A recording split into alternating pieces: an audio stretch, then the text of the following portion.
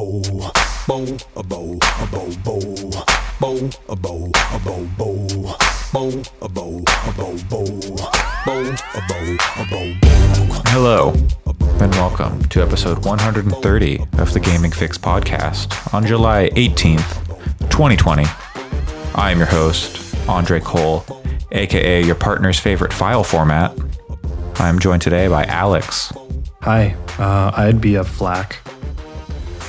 Lossless, baby. Gotcha. Allison. For a brief point, I thought you were indicating that we were renaming the podcast to The Gaming Fix. And I was very, very confused. I was like, is this an NPR reboot show? I was like, whoa, I didn't know we were rebranding. Okay. Pat. It'd be a .rar file so that you have to go through a lot of really frustrating stuff to get access to me. But once you do, only the best things come in RARs. That's true. Nothing bad has ever come in a RAR file. Well, I mean, there could be bad stuff in any file format. And that beautiful laugh, my favorite person this week, joining us once again, Erica. Hell Yay! yeah. Yeah. Pat just made me upset about those fucking RAR files, though, I'll tell Why? you. Oh, yeah. Did it Because just you dig have to up download some... shareware to unlock it. Nothing wrong with WinRAR. Yeah, you can use WinRAR. It just nags you. It's like, oh, upgrade me, but it'll still work. Yeah, but like, it's like shareware in that you're supposed to pay for it at a certain point. But don't tell me what to do constantly. I'm mad about it. You get like 7-zip or something. Does 7-zip work on RAR files? I don't even know. I don't know. Yes, it does. I use it. I opened a 7-zip file recently, and I don't remember what it was, but I had to use that program. 7-zip kicks big butt. Yeah. Yes. I just remember like lots of like when I was a kid, I've not pirated a video game in a very long time, but a lot of like cracked video games and stuff came in RAR files, and so it was always fun things. Either it was going to melt your computer, or you were about to play Grand Theft Auto Vice City, baby. Baby. Well, speaking of playing Grand Theft Auto Vice City, we played video games this week. Oh, yeah. I played a lot of video games this week. Yeah, me too. I played on Thursday. 2 video games this week. But I played more video games than what I brought, but I only listed some of them because You don't want to be here all day. I'm Pat. I don't know, I could be here all day. Video games. what else do I have to do? Play more video true. games, really. Yeah. I have a workshop for my teaching license, so I have to leave at some point. Oh. Okay, well, in that case, we'll start with you, Erica. What have you been playing? Oh, no, I And have plenty of time. I want you to give us the rundown on everything you've played since you were last on the podcast. Oh, boy. No. Oh, God. We will be here all day. Yeah, I don't think that that's possible. A lot of Planet Zoo. That's Hell been yeah. fun. Planet Zoo's good. Yeah, It is I don't have good. much to say about it except that I used to like Zoo Tycoon a lot, and this is similar in all the right ways. But no, what have I don't know, should I talk about where I've been first or what I've been playing first? You do you. Yeah, Okay. whichever one you think makes more sense. Okay, I'll talk about where I've been. And why I've taken a long ass hiatus, which is mostly that my hands don't work the same anymore, and I can't play video games the same way anymore. And because of it, I had a lot of weird put onto me only like by myself issues about it, and not feeling like I don't know, not feeling the I don't know how to say this without sounding like it's like a huge pity party. Like I got very depressed sucks. about the fact that like my hands don't work the way that my brain wants them to work all the time anymore. And Yeah. you know, it sucks and it's hard. My thumbs lock up all the time. And I drop stuff constantly now. And now I have like all these big fat chunky pens that I've been buying because I can't hold things anymore. Yeah. But it's getting better. It's partially that not getting better in my hands, I should say. It's getting better for me to deal with it. And that I don't feel like I am no longer capable of talking about games because I can't play all of them anymore. It's okay. It's been fine. It's been something I had to get over a little bit. But I have a great therapist. I also have a great husband. And I just feel like I'm just learning to interact with games differently and play different types of games than I normally would. I can't do anything that requires an extreme amount of dexterity. And I think that previously I spent a lot of time being very upset about it. And also, I mean, I've talked about on the podcast before me playing Celeste with accessibility controls and like feeling like I really needed to justify my use of like an extra jump, which is really goofy and ridiculous. But also, you know, when you see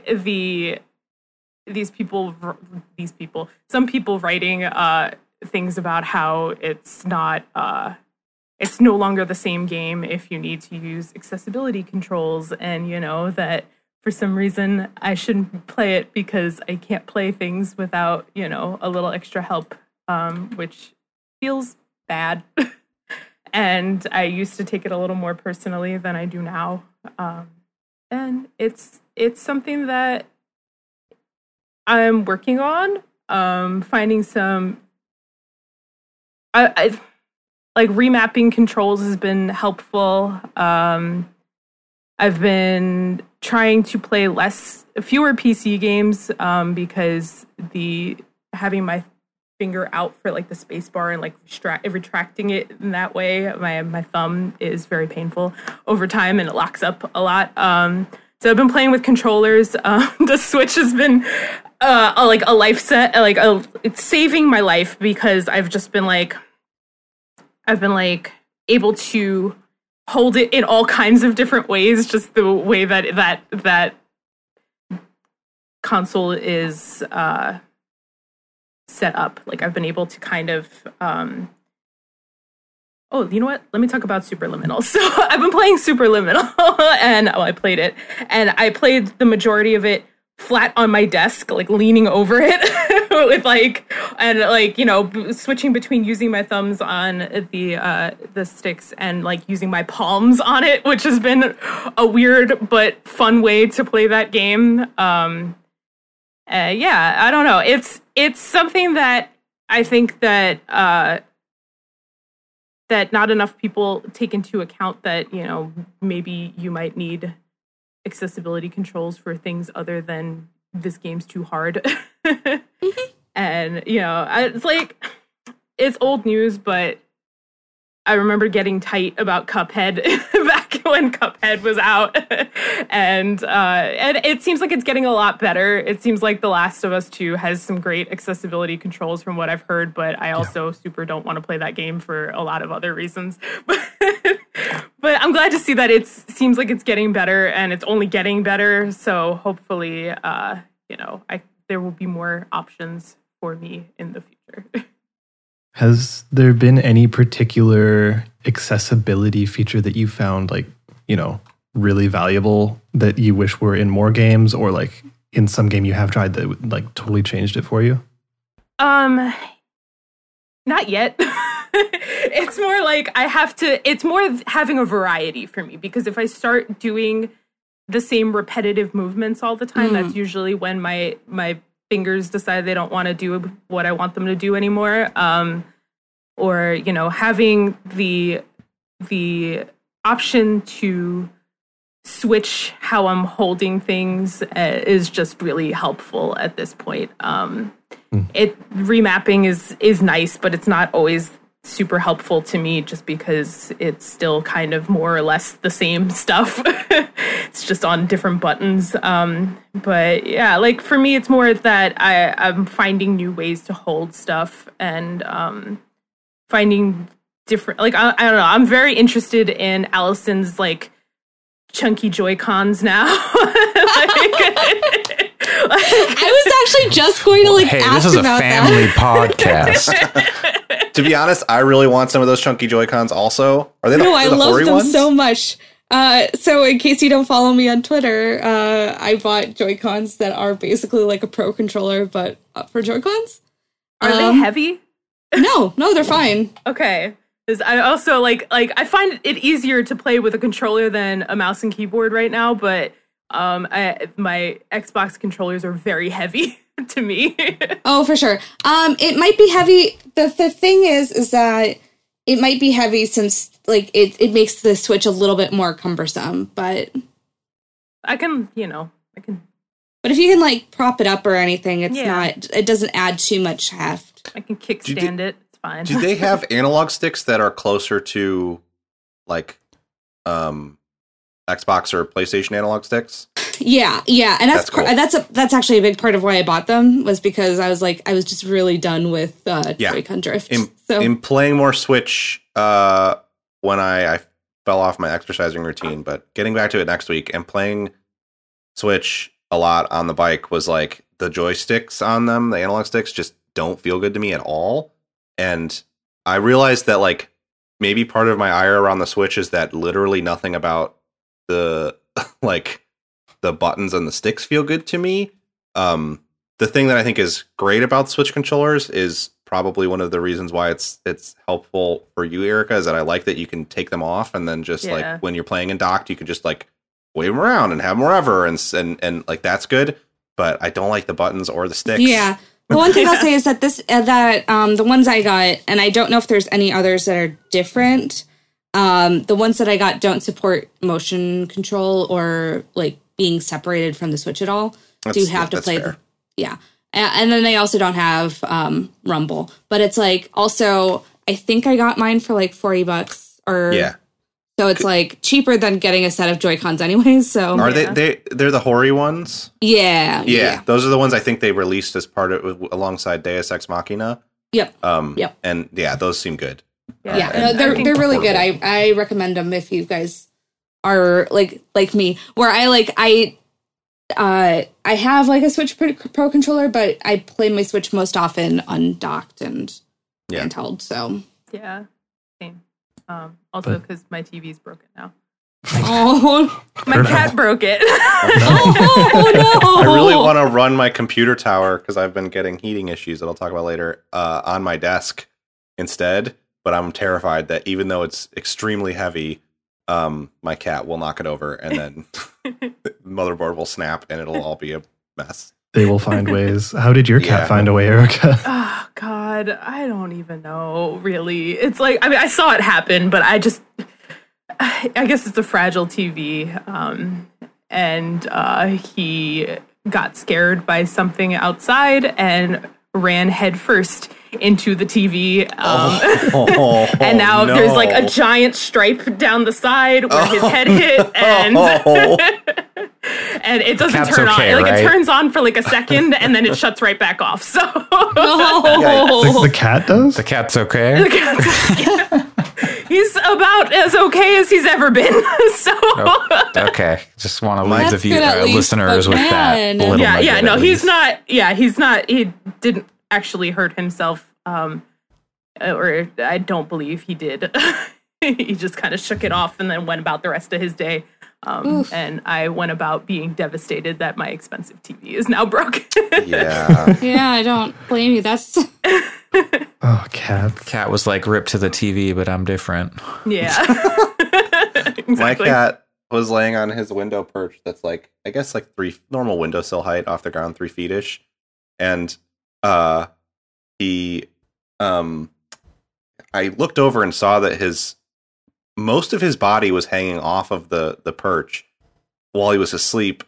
And if I had been of more sound mind, I would have fixed that and moved him. But in my head, for some reason, I was just like, you shouldn't lay like that. And then I looked back at my computer, and then about 2 minutes later, I heard a loud thunk, and then he went.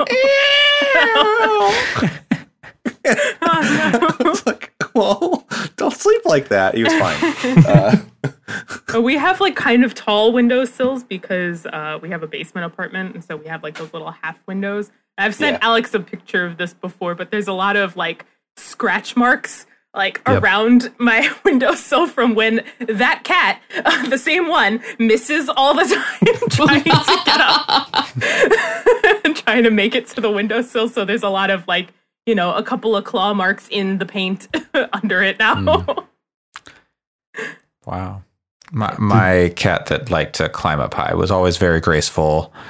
I don't think I saw him miss much until later in life he went blind, and then he was like, you know, trying to take a swipe at the new dog and just not even close, not even the same direction. But he showed that dog who was boss. He's like, hey, I run things. I will attack you at a moment's notice.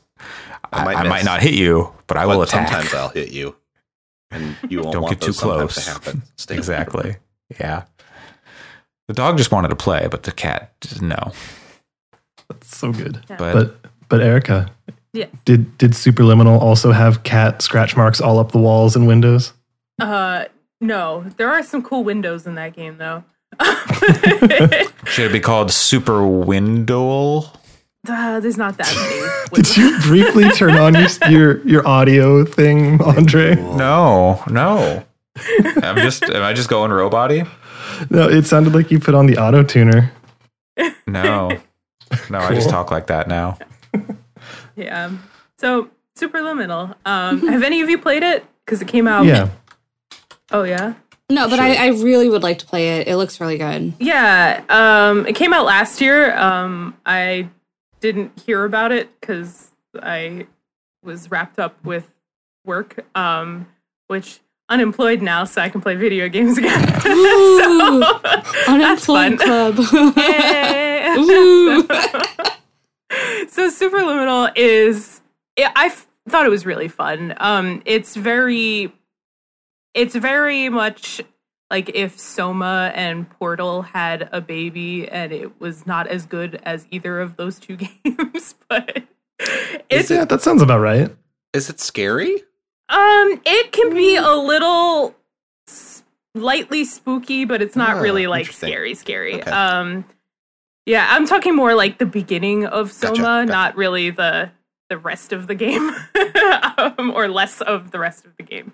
But yeah, it was more that I thought the puzzles in that game are really fun, and like working with like optical illusions and, you know, and perspective and all of that was really, really fun. I really like the way that they vary it throughout the game, but the story is kind of tired in that game. Sure. It's like, it didn't really bother me. It was kind of more like, oh, it's one of these, you know, but like... Aren't we all kind of tired? Like, give the game a break. Come on. Yeah, like, and you know what? Honestly, the fact that I had so much fun with the puzzles in that game and figuring them out and trying to have, you know, that's my shit, you know, like I like that kind of stuff a lot. But so I was kind of willing to look beyond the really sleepy story that was going on in the middle of it. But it was just more that it was like, oh, okay, all right, we're doing this, I guess. And there's also like a lot of, the beginning of that game makes you think it really wants to be Portal in the most aggressive way. There's like a fake GLaDOS kind of voice going on through a lot of it, and it's just really like, okay, all right. Those are some big shoes to fill. Yeah, like is that really the puzzle game that you're like you really want to draw direct comparisons to? Because it really was very, very strongly trying to give you Portal vibes. Because Quantum Conundrum totally nailed it. Well, that was at least people who worked on Portal, right? Yeah. But Also, I think I played a game called Light Matter, and that game was like making direct references to Portal, and like even had like a Portal Sentry in it, and just also, like it's not as good. Portal still, Portal has aged very well, I think. I'm not taking anything away from Portal, but I think a lot of the like humor and writing in that game, as soon as you remove it from the context of that game, even when I hear people reference it, like who aren't even, they're just saying it out loud, I'm like, ugh. Yeah. Like, I think I'm just... Yeah, and I don't know why it works so well in the game, and then you like hear somebody else say it, and you're like, no. But I don't ever need to hear the end credits song of Portal ever again in my life again. Well, and I feel like that was tired back, like there was a point where like my friends in college and we were like singing it around together. Yeah, and it was like that was in like 2011 maybe. I don't know. Yeah, 2012. So it was like it's done. But I mean, I think it still works in the game. The cake is back.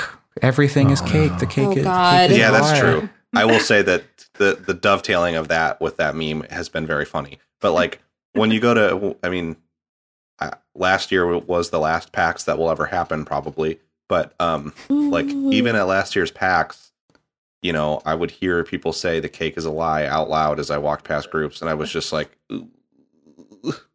stop it. Don't do that. Play something else. But so Erica, I have a question for you, because I also finished Superliminal probably sometime last year.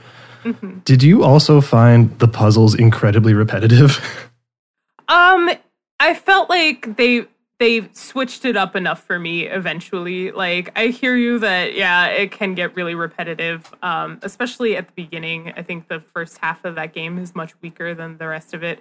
But it's also very short, too, that I feel like it kind of didn't overstay its welcome because it's only like 2 or 3 hours long. But yeah, no, I hear you on that. But I did feel like the ones that were more creative, or the ones that like I didn't get immediately how to do it, and now I just need to line things up right. You know, like I'm thinking specifically of the one with the fan and that ramp and the apple. So like that one, it took me a little longer to do that one, and I didn't figure out immediately what it was that I was supposed to do, and so I kind of found some of that stuff interesting, and the way that you interact with some of the things start changing later on. And I don't know. To me, it didn't bother me. Fair enough. I assume it bothered you, would you? What are your takes on it? I thought it was okay.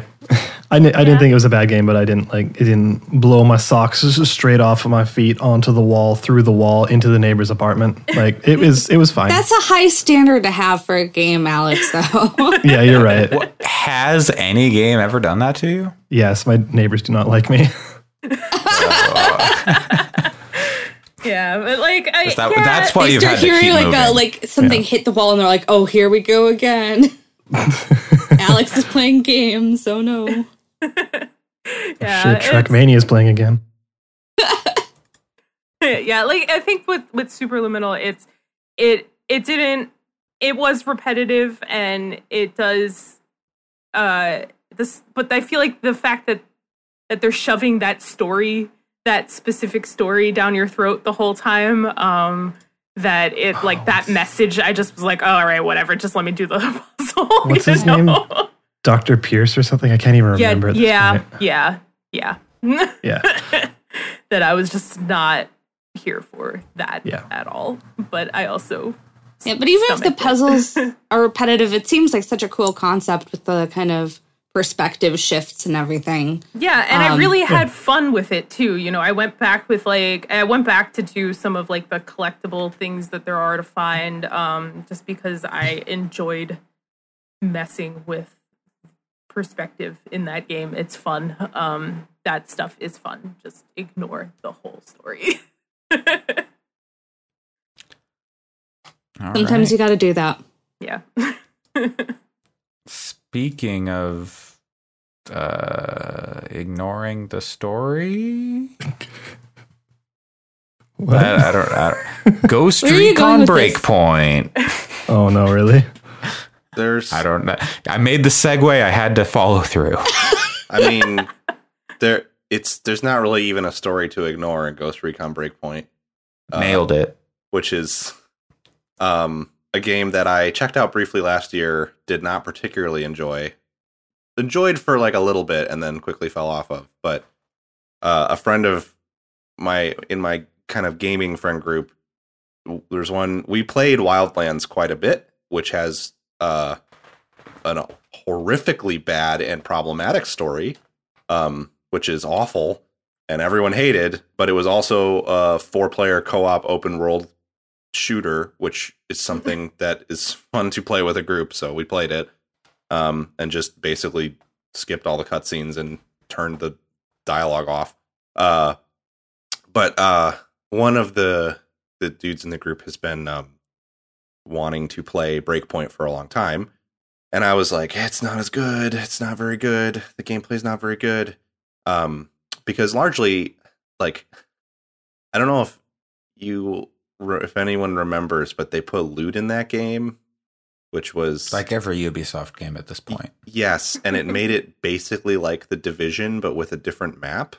Like every Ubisoft game at this point. Yeah, but I mean, at least like Far Cry has a different tone and it's first person, you know, whereas this like every was Tom like, Clancy game at this point. Yes, this was like more or less like at launch. It was like The Division. I mean, Breakpoint could have been a Division sequel. Not a very good one, but it could have been a Division sequel. And so, but it was free this weekend, and then it's on sale for a bunch off. So I was like, fine, I'll download it on PC and play some with everybody. So they actually did a cool thing in that game now where they have a mode called immersive mode that you can turn on from the start. And like the first thing it does is pop this menu. And what immersive mode does is it takes away all of the loot shit. So nothing has a gear score anymore. You just pick up a gun and it's a gun. And you can still do certain upgrades to it, and you can put different attachments on it. But it's much more like Modern Warfare than Breakpoint was originally, where every gun has a stat line. And then they're just different, they feel different, and they work differently. And it's way more fun that way, because I don't care. I go into places and fight guys. I pick up a pair of pants that is cosmetic only, and I get a new blueprint for a gun that now I can pull this gun at the shop whenever I want. And what's cool is you can play it. So I have two of the friends that I'm playing with really, really, really love the like, oh, I got a green gun. I got a blue gun. Oh, it's a purple P90. They love that shit. So they can play with it set to on. So they're picking up loot and stuff, while the other friend that I'm playing with and I, who don't want to do that, can have it off.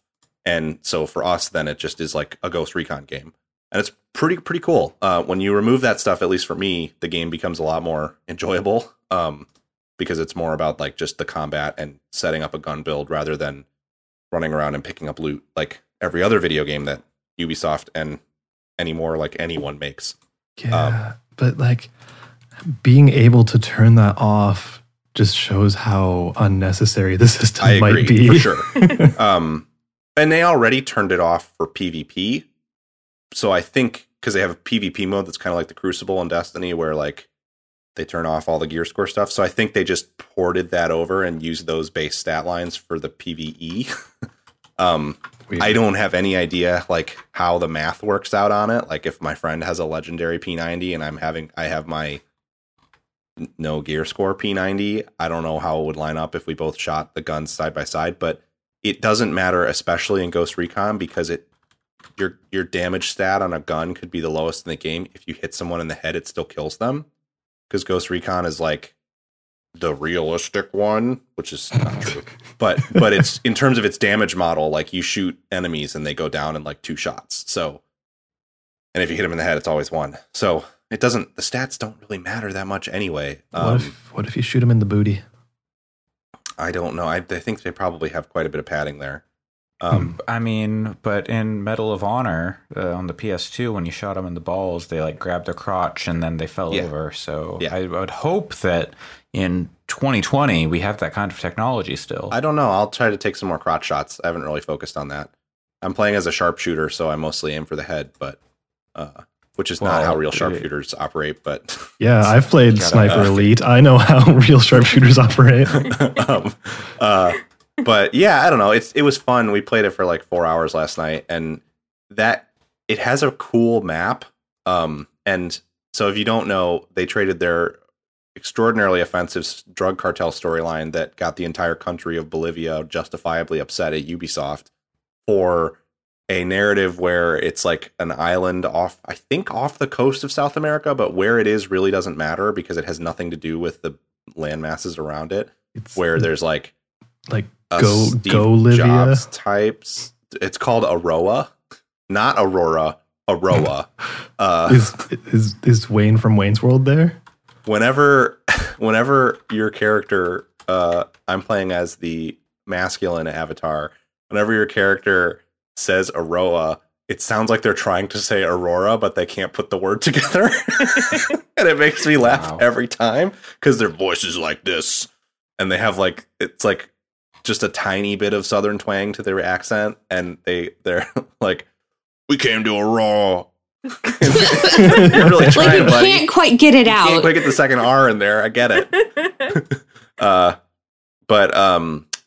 Yeah, I don't know. That game is structured so weird because they set it up like it's going to have this big narrative with John Bernthal's character as the bad guy and stuff. But like I played the opening part to get to the first social hub, which that game has, and then stopped playing. So I could play with my friends, and then I jumped on. They had been playing for a little bit, so I jumped into their game. It just dropped me in the world next to them, and I didn't see a single cutscene or like real bit of dialogue other than like, we're trying to take this encampment. That was like the only thing anyone said for like 4 hours. So I have no idea. And we were ostensibly doing missions. I don't know. Like there was a faction meter going up. So like, I don't know what the deal is with the missions in that game, but it's certainly fun to just like, it's like this huge map that's just littered with little spots to fight people. So we would just get in cars and drive to the next place where there were people and then kill them and then go to the next place with people and kill them. And along the way, pick up new pants. So it was fun to do that and drink a few beers and chat and stuff. And then at the end of the night, after two of them went to bed, another buddy and I, did some more like sneaking intensive missions that were actually pretty intense, where if you got seen, then they would kill the civilians that they had captive. So yeah, I don't know. It's the immersive mode stuff is definitely, if you already have that game because you made the mistake of buying it last year, and like might want to try it again. I think the immersive mode stuff is really interesting. They also added the ability to just totally change like everything about the experience of playing that game. Like you can make it so it at launch, it had the ability to turn off mission markers. So you had to use descriptions like, oh, it's tallest mountain at the top of the tallest mountain on the island. And then you had to figure out where that was. So you could do that or turn on objective markers. So they still have that, but now you can do things like you can have a full UI that gives you a mini map, or all the way down to no UI at all, where you're not getting anything but like I think you can even turn off the ammo count in your gun. You can change the difficulty so that its enemies detect you faster and deal more damage. You can change the tactical difficulty so it takes the number of weapon slots you have down, the number of bandages you have down, and like whether it throws away ammo that's left over in the magazine when you reload. So there's all these different settings, and they only affect your experience. They don't affect your co-op partners at all. So they just have done a very good job, I think, in allowing you to customize how, like, you can even customize whether you can get new weapons at bivouacs, which are the little encampments you make to kind of like prep in the field and set up for missions. You can make it so like you can only pull new weapons and vehicles when you're at one of the social hubs, or you can set it that you can just get them at the bivouacs like you can in the normal gear score mode. So I think it's neat that they did all that and kind of like made it so customizable. Ubi is really adept at taking a game that started pretty rough and then putting a lot of time into it afterwards. Yeah, I think their games have really long tails because, like, I haven't purchased it yet, but I'll probably pick it up in this sale. I'm playing the free weekend, but we're having enough fun, and like, it has like raids and stuff at the high end, and so we would like to see that stuff, and it's fun to explore. So I think that's how their games work: is they sell well on over a longer period of time than most games from most publishers. And like, they're still doing live events. Like, there's a cool one right now where if you do all these new missions that they added, I think they're new anyway, you get a laser designator where you can like designate a missile to strike and stuff, which is like materially cool in that game. So yeah, I think they just do a good job of supporting stuff for a long time. All right. Well, let's see what next on our list. I'm going to give Pat Gamer's choice for what he wants to talk about next. Well, I think we should move from one ghost to another because it's the other thing that I have the most opinions on. Trackmania? There are ghosts. You are racing ghosts in Trackmania. It's true. And honestly, Trackmania is more. Alex mentioned more Trackmania for stuff that he'd been playing, and I played more Trackmania as well. That game's very good. I don't have a lot of thoughts. We could talk about it more if Alex has thoughts. But in terms of Ghosts of Tsushima, that is it's a pretty cool game. I played about, I think, like 5 hours of it yesterday, and I'm enjoying it quite a bit. When it opened, I also finished Last of Us earlier this week, which we'll talk about more in a spoiler capacity later on. But like, despite coming away with pretty negative feelings on the story of Last of Us, like that game's production value and like just the little things in it are so good. Like little things like when you're next to someone else and you walk up to a piece of cover, the way that the characters like reach over each other to like take cover and stuff. And just like when you go prone, the way it feels to move around. It's that game, Last of Us, is just like so well made from that perspective. So starting Ghosts of Tsushima was funny because I was like, oh, I'm playing a video game. Oh, it opens on like a scene with a bunch of samurai charging, invading Mongolian armies on a beach. And it's like almost isometric in its camera angle as you're fighting them. And you're just like mashing the square. I turned it up to the highest difficulty. And you're just kind of in that opening sequence, you have no UI. You're just kind of mashing the square button to kill like dynasty warriors, tons of Mongolian troops.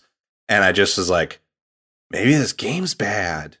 Because it's not very good. But it's kind of rough in its opening, hour maybe. But then once you kind of get into the open world, it feels significantly better.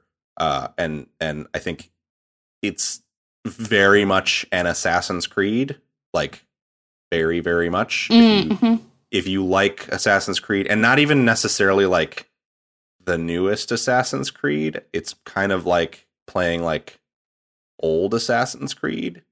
You're a fan of those games though, right, Pat? Me? Yeah, for sure. You're kind of selling me on this, to be honest. I honestly think you would probably like it, Allison. It's because it's super, super, super video gamey in every single way. Like, I really can't drive that home enough because it's like it's so funny to me that they do so much to reference Kurosawa, who I have heard like more modern takes on some of his works to maybe not be as positive in terms of like some political elements of his films. But like, I watched Seven Samurai Thursday, kind of waiting for it to unlock. And like, that film is so perfect in so many ways. And the idea that I don't want to sound like I'm bashing on Sucker Punch here, because I think that this, I should reiterate, I'm having a lot of fun with this game. I think it's really good. But the idea that this game is like evoking Kurosawa in any way is kind of ridiculous. It's a big, like, again, another more big shoes to fill. Like, yeah, it's like if Rockstar put like a Godfather mode or something in GTA. Oh, you mean Godfather the game? Well, the Godfather game. I mean, that's kind of a good example, right? Like the Godfather game, which is actually better than you would think it is absolutely not approaching the quality level of one of the greatest films of all time, right? Like, come on. And the same can be said of Ghost of Tsushima. So I think it's kind of funny. Were I someone at that studio, I would have been like, hey, maybe we shouldn't call it Kurosawa mode, because maybe that's punching a little bit above. Well, you know, in Japan, they call black and white movies Kurosawa because Kuro is black and Sawa is probably white or some shit. So, you know, I'm guessing that the people who made the decision at Sucker Punch to call this mode that probably heard that and then were like thinking. I wish I could claim that joke as my own. As someone on Twitter, I don't have the actual original. But still, It's a very good too one. good to not to leave on the table. It's because, and it's not even, as I'm playing more of it, there's actually like, I would say genuinely good story stuff in there. So one of the things, the way the game structures, it has like main quests and side quests, and they call them like sagas and tales, I want to say. And the tales, the tales, it's like tales of Miles per hour? You've what got a if you- sword. The sword is made of steel. Is it Okay. cold? Ghost Trails of of Cold Tsushima. Steel. This is Trails of Cold Steel 4. I hate this. Ghost of Tsushima and Knuckles. Anyway, the tales are like they're side quests, but like the one that there's a archer character you meet, and it's like it's the most video game stuff, right? So the game kind of opens, and I'm not going to talk about any spoilers, but I don't even know how I would spoil it because the story is so thin so far that there's not really much to spoil. But there's a thing you got to go do, obviously, and there's these characters that are like, oh, you need to recruit these characters. And it's clear that they're going for like Seven Samurai kind of like, oh, you have to recruit your samurai cadre to Build up the Avengers. Yeah. But of course it's like one of the people you have to recruit is a master archer. Where do you think you're going to get your bow? So it's like, oh, this one does this. This one's going to give you this thing. And it's sort of silly. The archer played by, Jeremy Renner? No. Is it Big the Thank Cat? God. One thing I will say is on that note is that all of the voice cast for both the English and Japanese, I'm playing with Japanese dialogue, which is weird because it's synced to the English VO, the lip That's syncing, weird. which is bad. That's is bad. That was a bad decision that they made. Is it voiced by John Benjamin? No, what I was going to say is at least all of the English and Japanese cast is my understanding. They're either Japanese or Japanese American actors at the very least. So at least they weren't casting white people in the roles of Japanese characters. What? Yeah. And the performances are very good too, at least in Japanese. Apparently, the Japanese localization is like amazing too. Yeah. That is like it's gotten pretty good reception here in Japan. At least from the mainstream sources like Famitsu.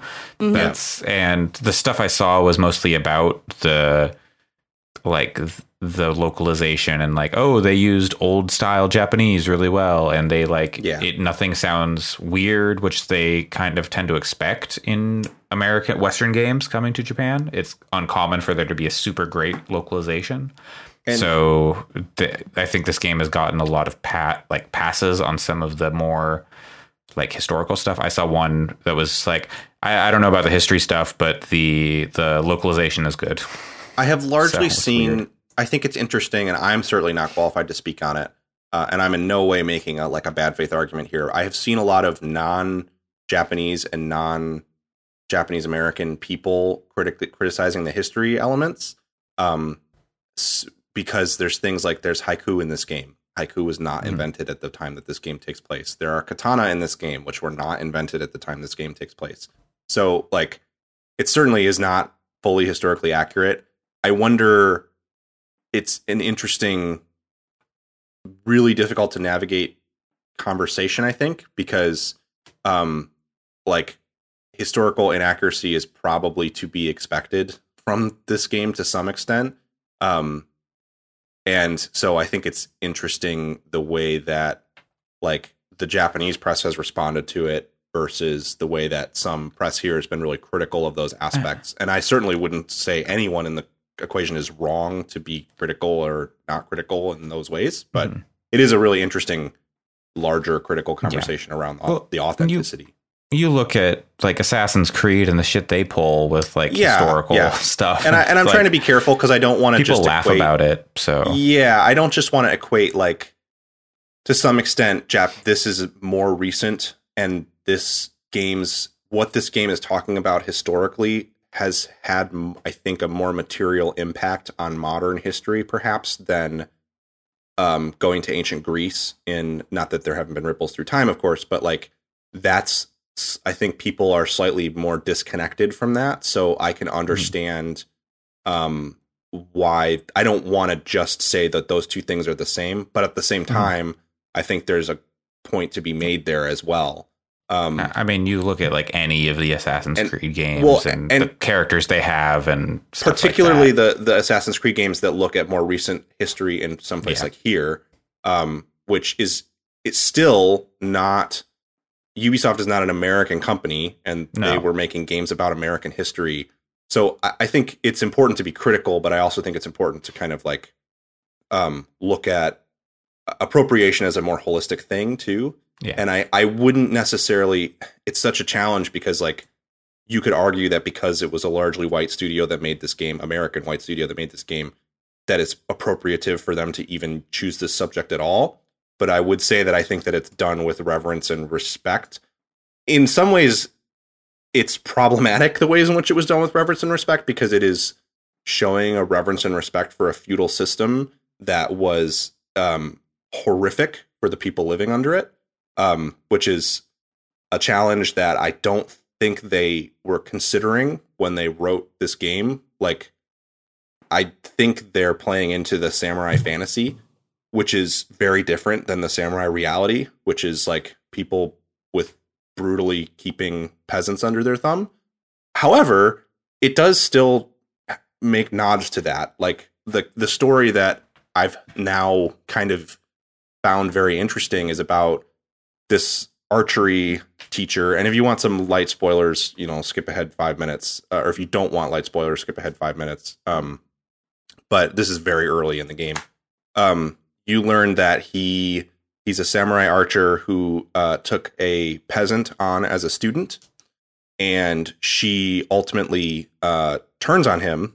And the characters have some frank discussions. Like the rest of the story is kind of about her helping the Mongols to take this village, and you're kind of working against her. And it's a pretty drawn out story. It's actually kind of cool how much time they give to this thing that you would think would be kind of a minor side story. It's probably a couple hours of missions that you do around it.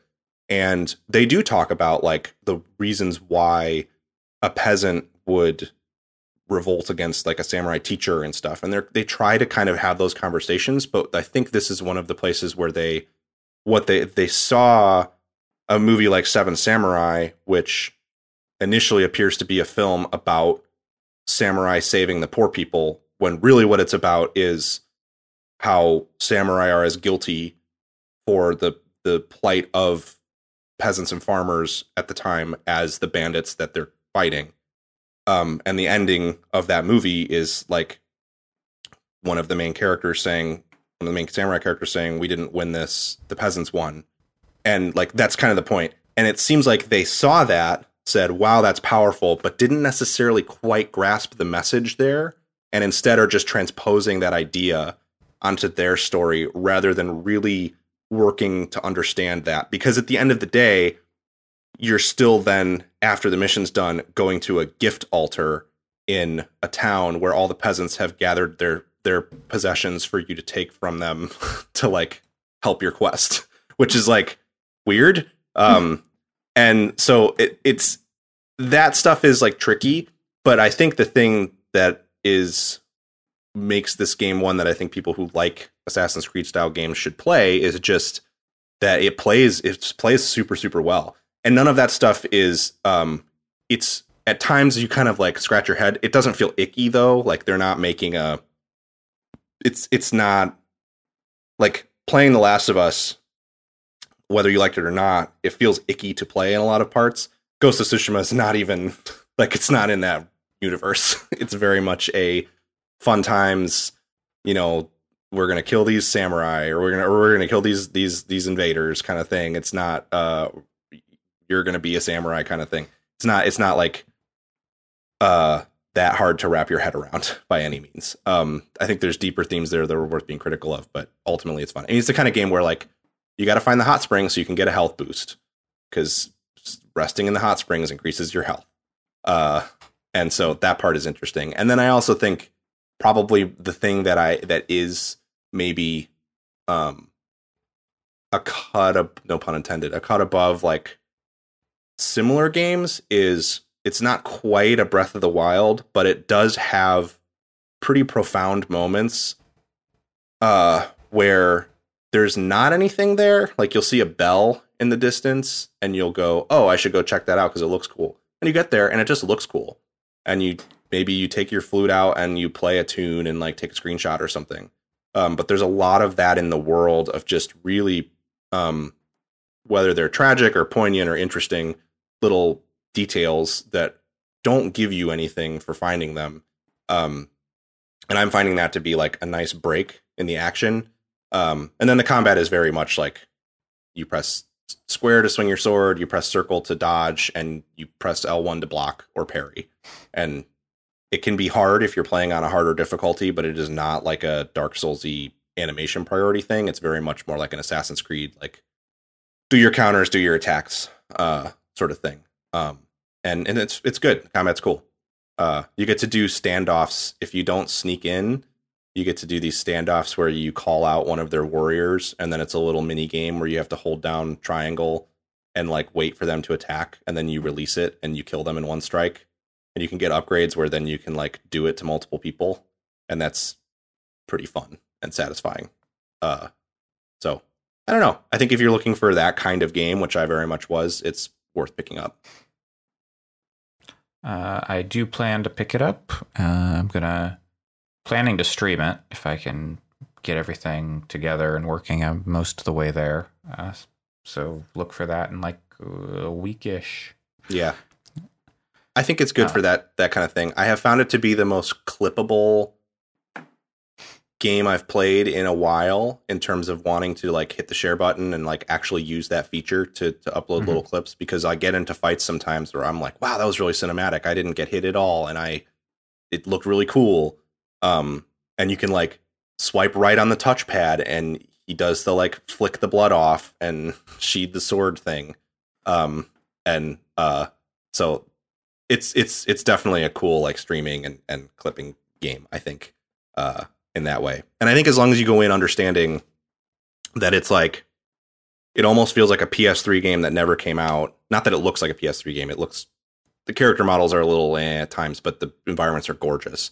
But that's that methodology of game design for sure. It feels kind of derivative and old in that sense, but also it's a formula that's fun and works. So I think that's okay.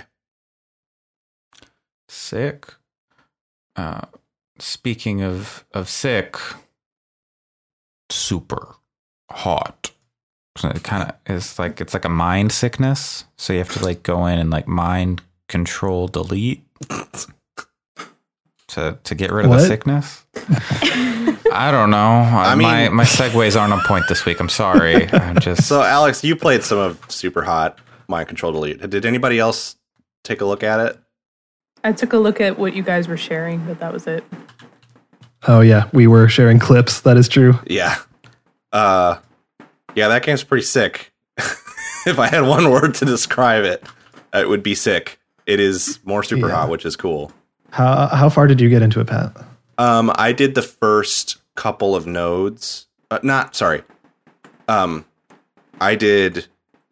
through the first like map, all of the nodes on that map. So when I say couple of nodes, I mean like I got through all the node 1 and node 2 stuff, and then I have like a button to go to the next map, and that's where I took a pause on it. Okay, so I'm a little bit further than you. Because I finished node 3, so now I'm on node 4. What do you think of it? I like it a lot. I don't think it is like, whoa, this is this is going to be my game of the year by any means. Largely because it's more super hot. It kind of falls into some of the pitfalls that I was a little concerned about, but it's still really cool. Like super hot's just a really awesome formula, and I think it does interesting things. Like, I don't know that there would be a better way for them to deliver more super hot than this. And so I think that's very directly into my brain. I like the way that it... Sorry, go ahead. I was asking, do they add like enough to it to make it its whole, like a whole other game? It's hard to say. Yeah, I mean, it doesn't... It's more Super Hot 1.5 than Super Hot 2, if that's what you're asking. But part of it is, and they would be able to figure this out better than me, I don't think you can make a Super Hot 2. No. Like, I don't think it... It'd be hard. It's a formula that is so simple, at its core.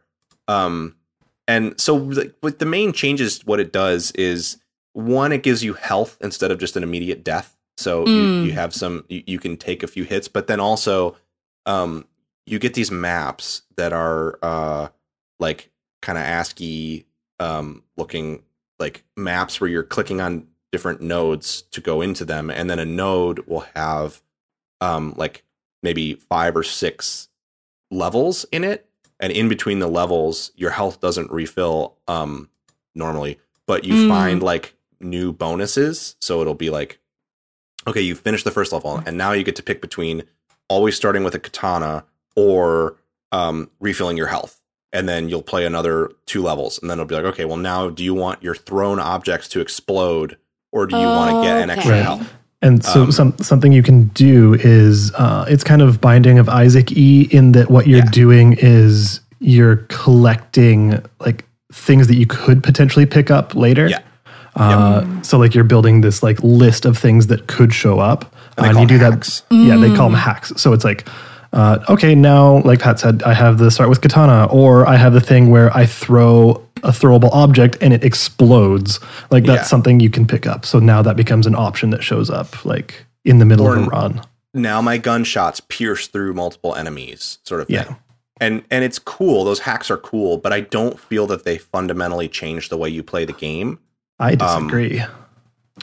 You've changed. I would say if you're getting like, if they're really making you feel like they're changing the way you play the game, then that's super hot too, in my opinion. But I don't know. I think I've been slightly disappointed at that element of it, I guess.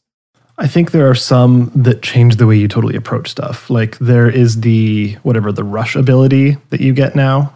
So those are a little different because those are like packages, I think they call them, where you actually those do change a lot for sure.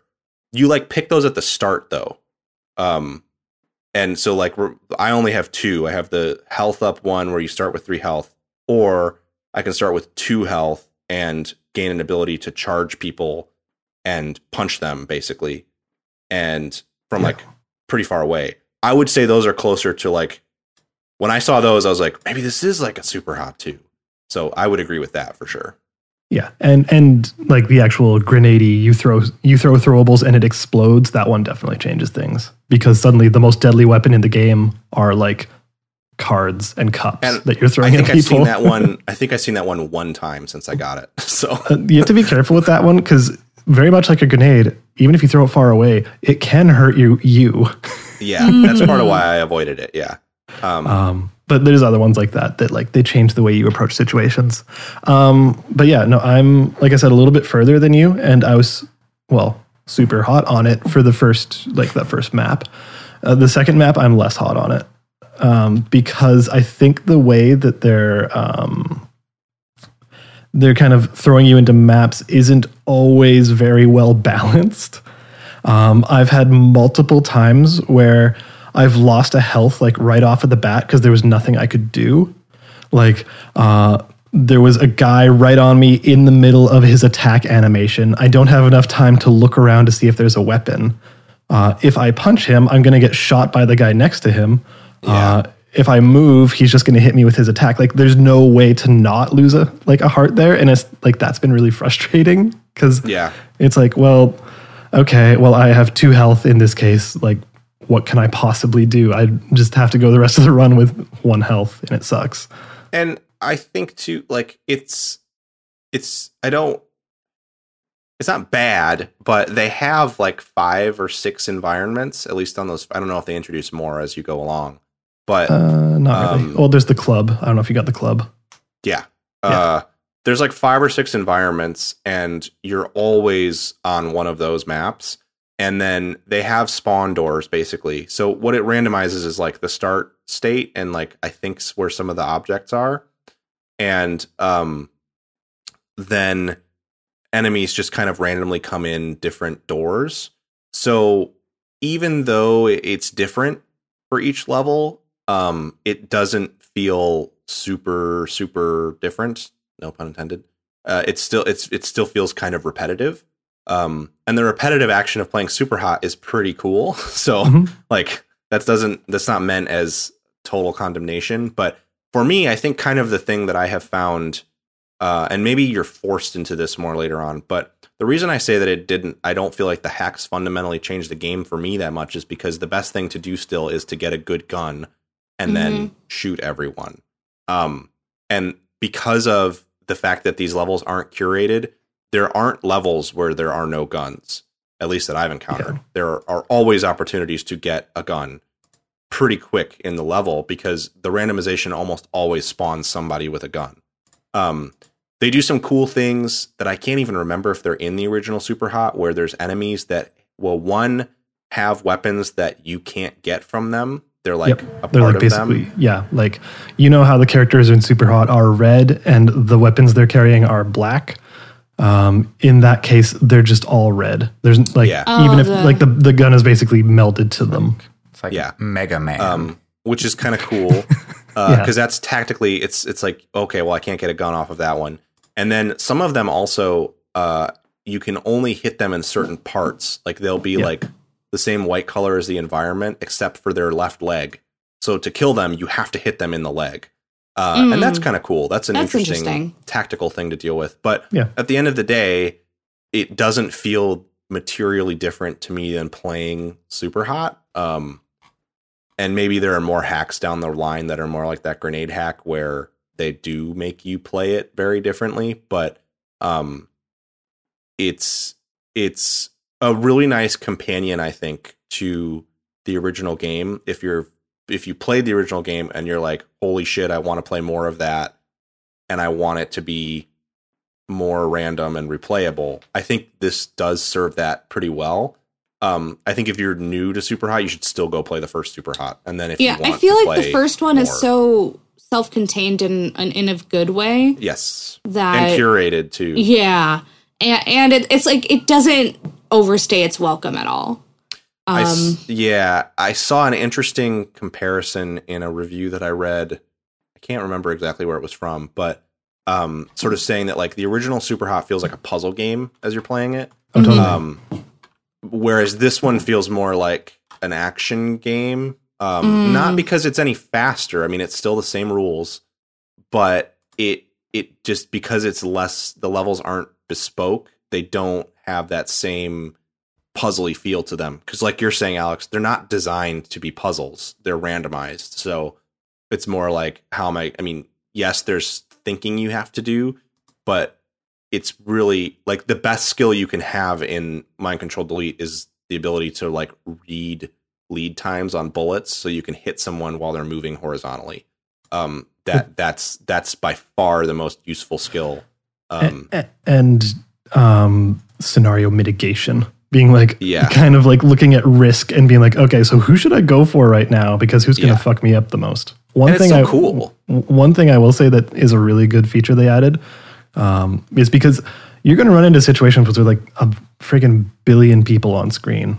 Not actually a billion, but like a significant amount of dudes coming at you. And they don't make any sound other than if they're reloading their guns. So sometimes you'll just have someone spawn behind you and you won't know it.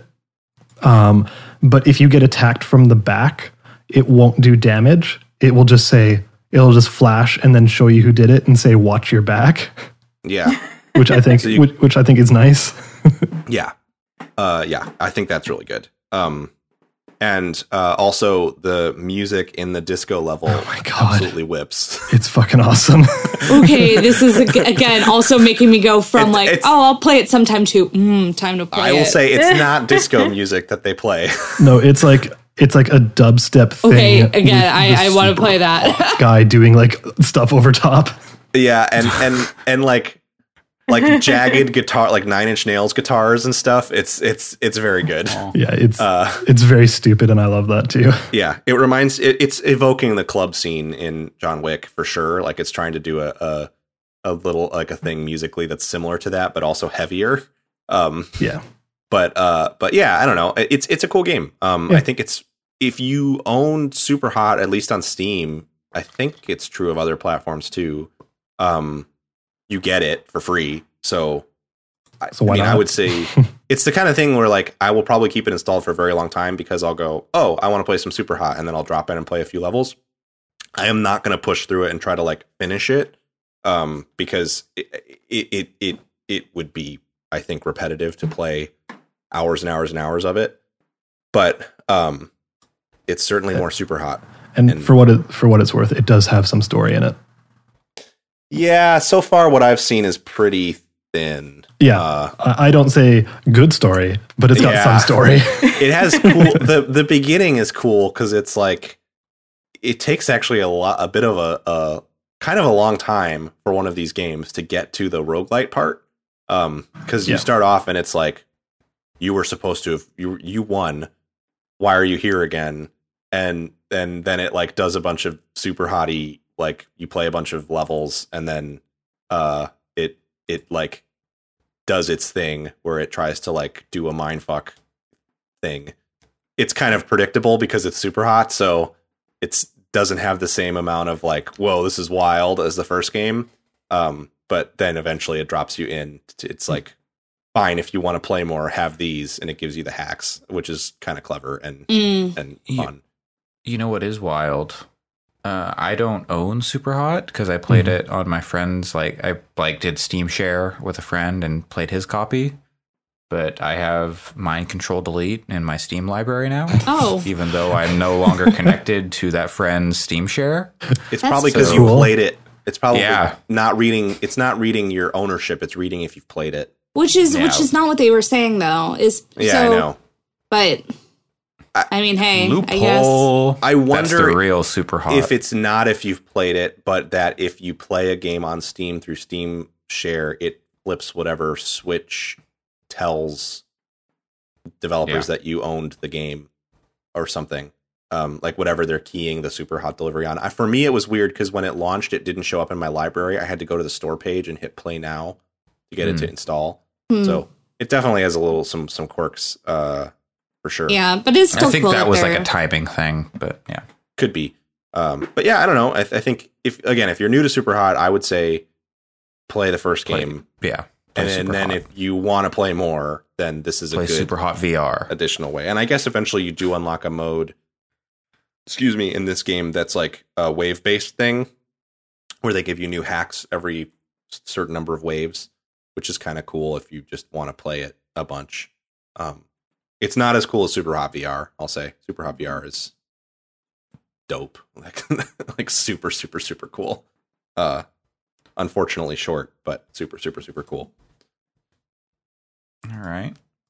Well, next. What's next? Where's my list? Let's go to Alex. Hi. Before I forget to talk to Alex about games, let's hear what Alex played. Yeah. So if y'all remember, how long ago was it? A few weeks now that we were talking about the iOX 2? I forgot. Ha ha ha ha ha. But yeah, we were talking about iOX 2 and specifically just like 5 or so games that came out of it that seemed kind of cool, seemed interesting, and worth talking about. And one of those was Before I Forget.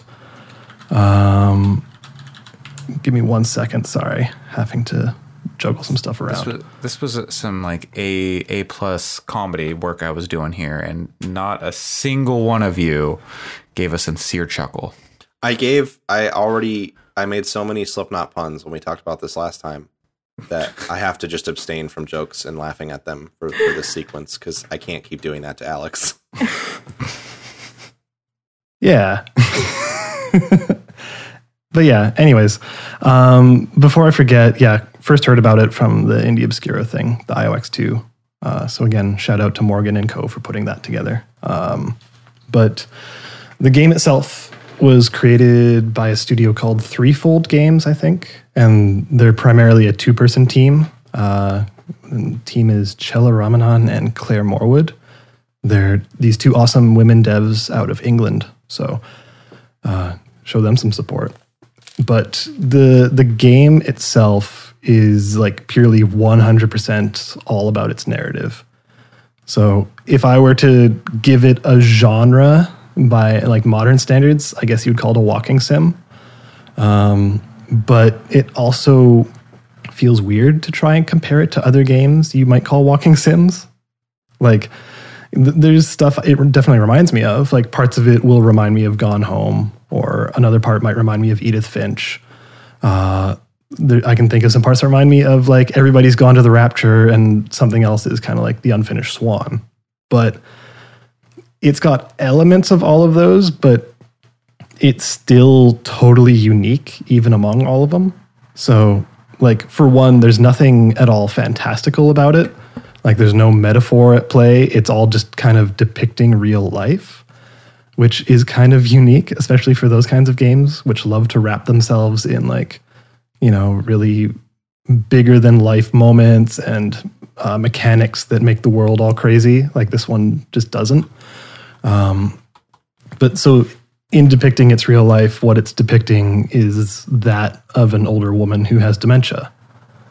So the thing about that subject matter and like games that focus on mental health in general is that, you know, like the tone can sometimes be a little rough. Like it can be a bit like hard to sit through, or like it's generally pretty dour.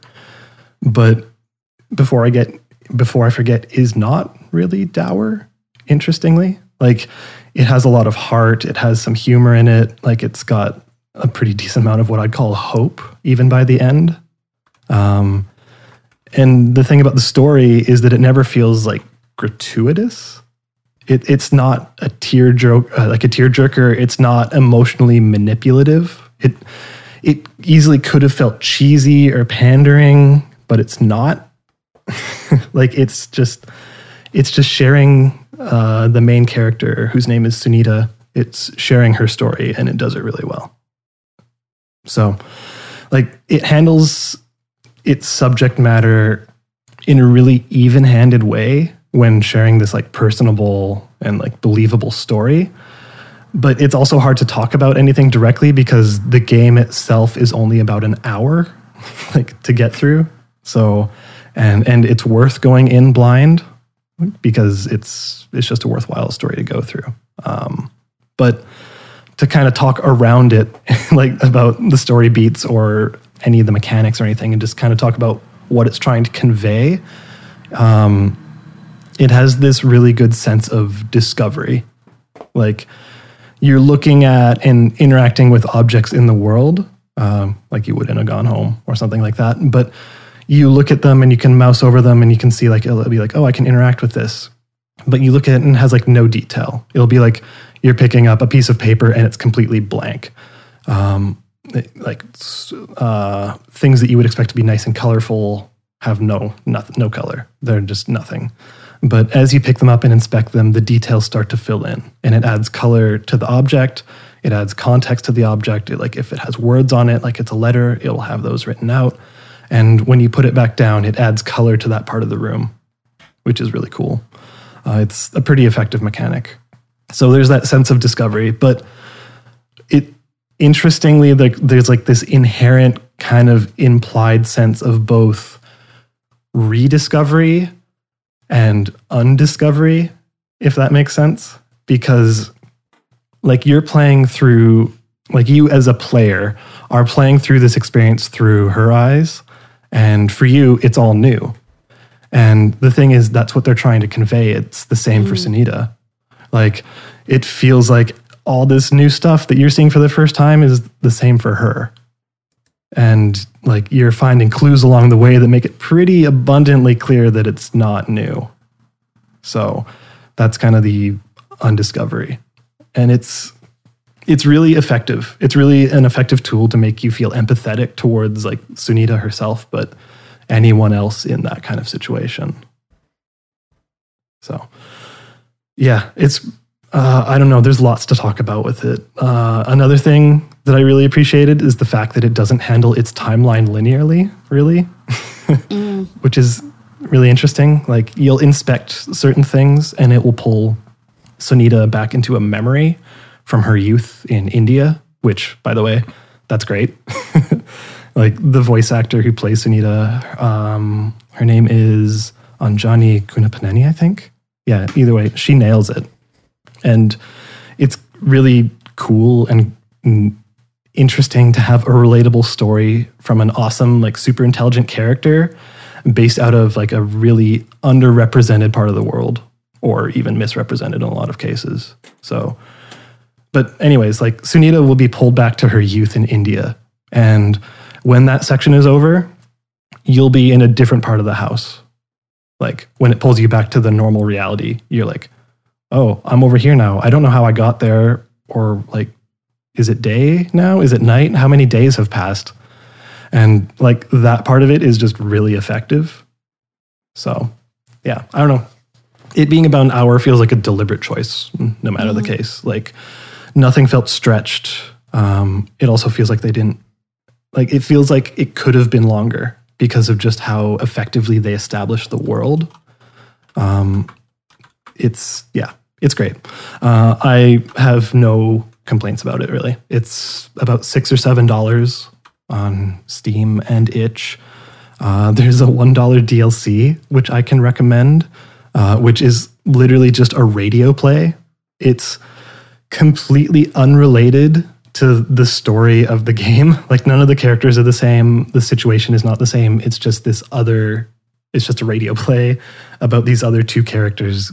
And it's really pulpy in like a really positive way. Like, I don't mean that as a derogative kind of thing. It's just, you get to the end of it and it's just like my reaction was to roll my eyes in a good way and say, oh, so that's what this is. So yeah, everything about Before I Forget is great. All right. Well, don't forget to play Before I Forget. It's on sale for 10% off on Steam right now. And that $1 DLC is 15% off if you buy it in a bundle. Or I guess the bundle is 50% off. Yeah, you buy them together and it's 15%. So, I mean, you're just practically throwing money away, not buying it. Yeah, you should play that game. Yeah, no, it sounds really, really good. And yeah. Like, Allison, you played AI The Somnium Files, right? Yes, but I actually haven't finished it. That's one thing I need to go back to right now. Did you get to the part where you jump into the dream of Ota's mom? I think so. Yeah, because it reminds me of that in quite a few ways. We don't have to dive into that, but yeah. Anyways. Okay, well, now I think Alex wants to talk about one of his favorite topics, a super sad, super melancholy game, something called Trackmania. Trackmania kicks ass. It continues Very to do much so. I was does. playing it just before the podcast. Yeah, it's become very much my nighttime game again, like it was 5 years ago. It was my all-day game for a few summers. I was taken back. Like I remembered playing that game while watching a bunch of X-Files, just like binge watching. And spoilers for people who haven't watched the X-Files, but there's like a later season, maybe like season 7, something like that, where they do like a Frankenstein's monster episode. They do, so it's like a take on like the the movie version of Frankenstein, not the book version of Frankenstein, where the villagers are all going to the castle and whatnot. And they save the monster. And then the episode ends with them going to like a Cher concert. Mm-hmm. Mm-hmm. Mm-hmm. And like, it's all black and white. It's in Kurosawa mode. It's genuinely like one of the best episodes of the show, in my opinion. But it's just it is the most bizarre, very weird episode, ending to any TV show. And so just like that is forever inextricably linked to Trackmania. there is a Cher room that I saw where I assume they're just listening to Cher. I did not go into that room. The Cher room is the Giant Bomb unofficial classic. The Giant Bomb unofficial classic server, unfortunately. I haven't run into any Cher in there. No, I think their music choices are pretty disappointing in that room. I gotta say, they do better. Cher's, because the server I go on has a picture of Cher on it. That's a different one. That's different. That is the true Giant Bomb unofficial classic. If you go to giantbomb.com forums and look it up, it is, you have to look for Believe in the club rooms, and that's what it is. I'll play great. Some there today because I've been pretty. That's where you find Star Wars Metallica. It's where you find. Oh, damn! Yeah, the current named Giant Bomb unofficial classic room has some good track selection, although they picked a lot of like long, frustrating tracks. Yeah, they picked a lot of really hard ones. Like if this was your first Trackmania game, you couldn't go to that room. You couldn't finish some of those. Yeah, most of them I would say. And then the music choice, some of it's like there's that pretty fucking awesome Set Fire to the Rain dubstep remix. That one's good. Oh yeah. And then there's a dubstep remix of Photograph by Nickelback that is really, really awful. Like, oh no, I want to hear it. Makes the song worse. Yep. There's a lot of Limp Bizkit dubstep remix. I haven't heard a Limp Bizkit one yet. There's that awful Dragon Ball dubstep remix, but it's actually just like dialogue from Dragon Ball with like a slow beat under it. It's terrible. I love it. For like 7 minutes. But yeah, the game is still pretty fucking awesome. I'm getting a little tired of that room, but the game is awesome. Yeah. I don't know if I have that much more to say about it other than it continues to be like probably the best Trackmania so far. The thing I'm getting a little bit into is just, and it's just because there's so much variety, is full speed tracks. Yeah. There's a few rooms that do full speed only. So the idea being you don't ever take your finger off the accelerator, and it's all about like managing your angles going into turns. Mm-hmm. That's really fun to learn how to do that. And like you have to like kind of learn certain techniques to get good at it, because it's not just hold it down and there's one specific line. It's really hard to find that line sometimes, and you have to do like different kinds of stick management for turning, which I think is neat. But it's cool. I might try to make a track. I've been playing a lot of these tracks, getting that like I could make a better track than this feeling. According to this Google sheet I'm looking at, the Giant Bomb server has 2 Dragon Ball dubstep songs. God. Good. Well, I probably heard both of them, and I think they both Dragon Ball Z Final Flash dubstep remix and Father Son Kamehameha dubstep remix. I heard the first one. That's a very good name, though. It's always very funny when people come into the room and say, "How do you change to the next song?" We're like, "That's not how it works, friend. Oh, man. We're all in this together." Man, I want the Buck Bumble theme. That's what we've been saying. Yeah. Yeah. My partner and I have both been commenting on the lack of Buck Bumble. It's on the song list, so I don't know. The problem is it only plays one song per map. So there's still a lot of good song. It's great. If it's a bad song, there's still a lot of bad. Like it should play more than one song per map. The track rating UI is still broken. I figured out how to do it. Worked for me. You can do it with the chat command. You just can't click the UI. Oh well, yeah, whatever. Yeah. I'm just saying, there's a lot of stuff about that game that's still kind of broken. but it's broken that's also, in like that's a third-party plugin broken.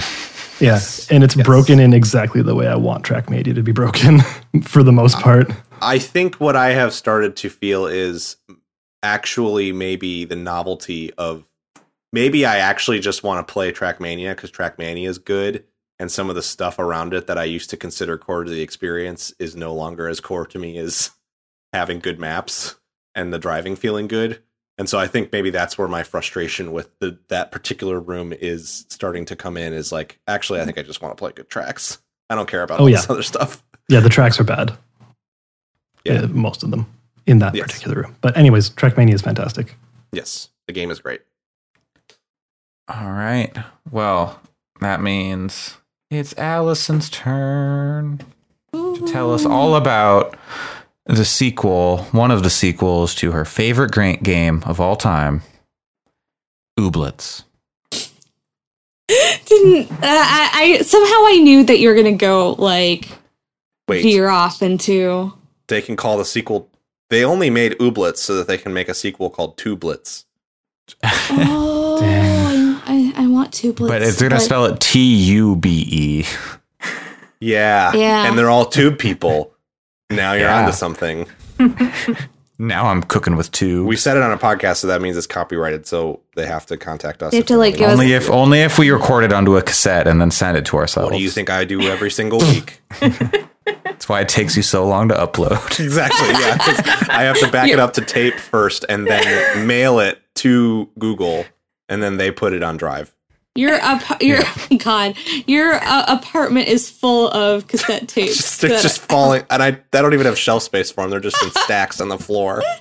What he didn't tell us earlier is that story about his cat was the cat wasn't sleeping on a windowsill, it was sleeping on a pile of cassettes, and it collapsed. Yeah. But its fall was broken by more cassettes. God, no. Oh, anyway. God. How do you have room to even survive now? 130 episodes in. 130 cassettes doesn't actually take up that much room. But it would be more than that, right? Like no. How much room? It's double-sided. Yeah, so you fit two episodes per cassette. They mail them back to me after I mail them one every week. It's like a rotating thing. Mm. But like, how long is like a cassette? How long can they be? Depends on the cassette. Alex, you work in music. They're like big cassettes. It's like they're like VHS tapes. Oh, but that still takes a lot of space, though. I don't know, 130. I'll do some measurements. Yeah, like a cassette can hold like 90 minutes, right? This is what I'm usually looking. Like 45 per side, depends on the tape. Yeah. I don't know. I probably own like 130 board games. I don't have all of them in Seattle, but there was a time, trust me, cassettes take up less space than That's true. board games. That's true. I made that work. Anywho, Blitz. It's one of my most anticipated games, and it hit early access this week on Xbox and the Epic Store. So I picked it up on the Epic Store, and I played a decent amount of it. I don't know how much more I'm going to play with before waiting for more updates, but it is still pretty dang good in early access. So I recommend giving it a shot if you are interested in it. Both supporting the devs, but also I think that there's a lot to love there. Even if there are some aspects where you can tell, okay, there's still places to expand. Like there's one area that I haven't been to yet because in the game they have a sign that's like, we messed this up real good. It'll be a while. And you're like, all right, fair enough. That's fun. I like that. No. The entire tone of the game is very much like that, where it's just it's like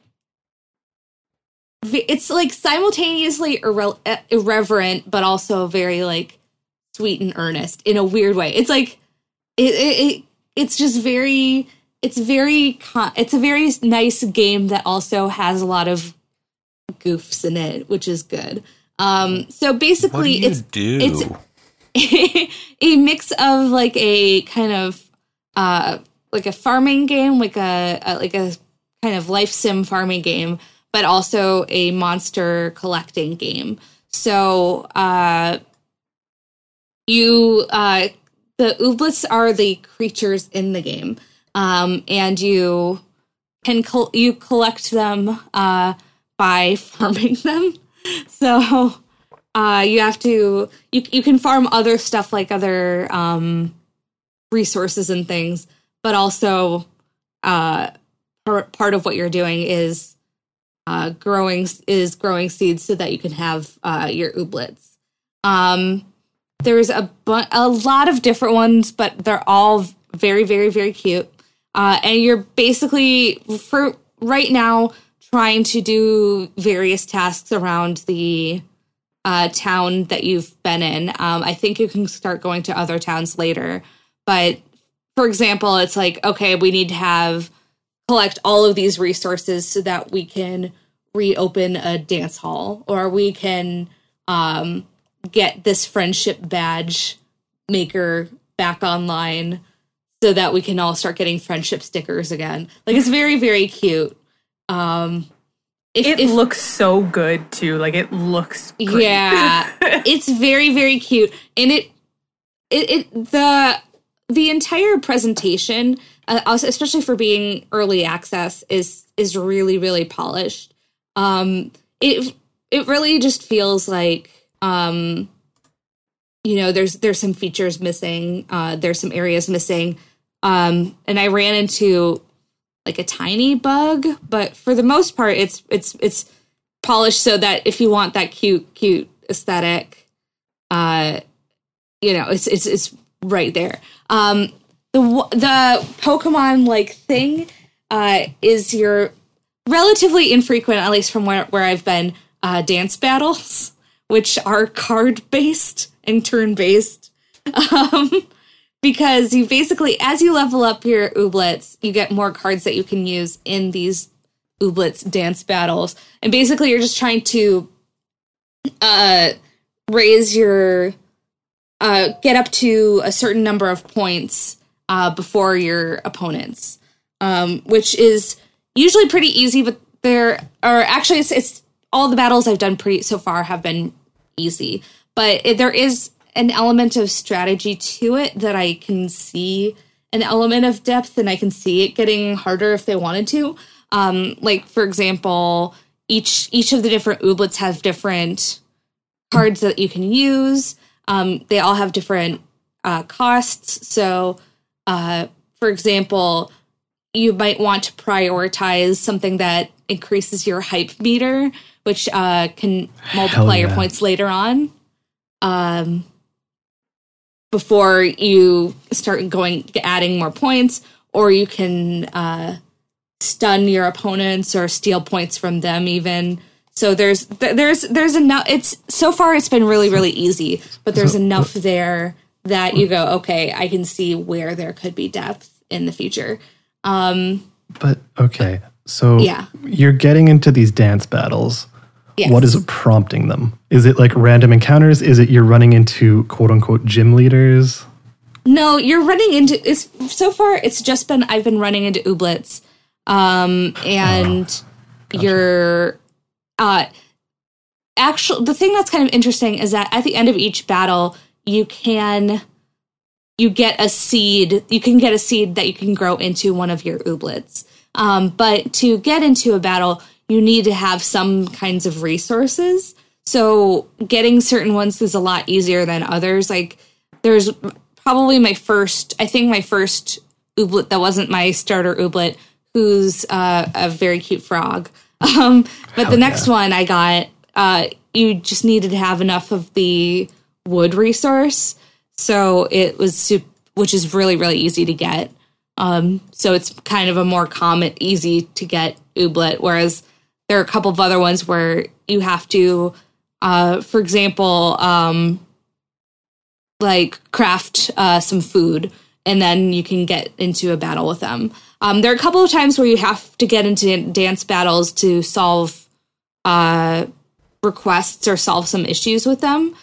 So, for example, like you need to get into the town hall, because the mayor is like, hi, I've been meeting with people at with this set of cardboard boxes as my town hall because the town hall is overtaken by ooblets.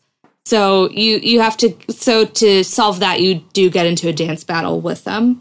But for the most part, you actively choose to get into dance battles, and you want to, because then you can collect those ooblets.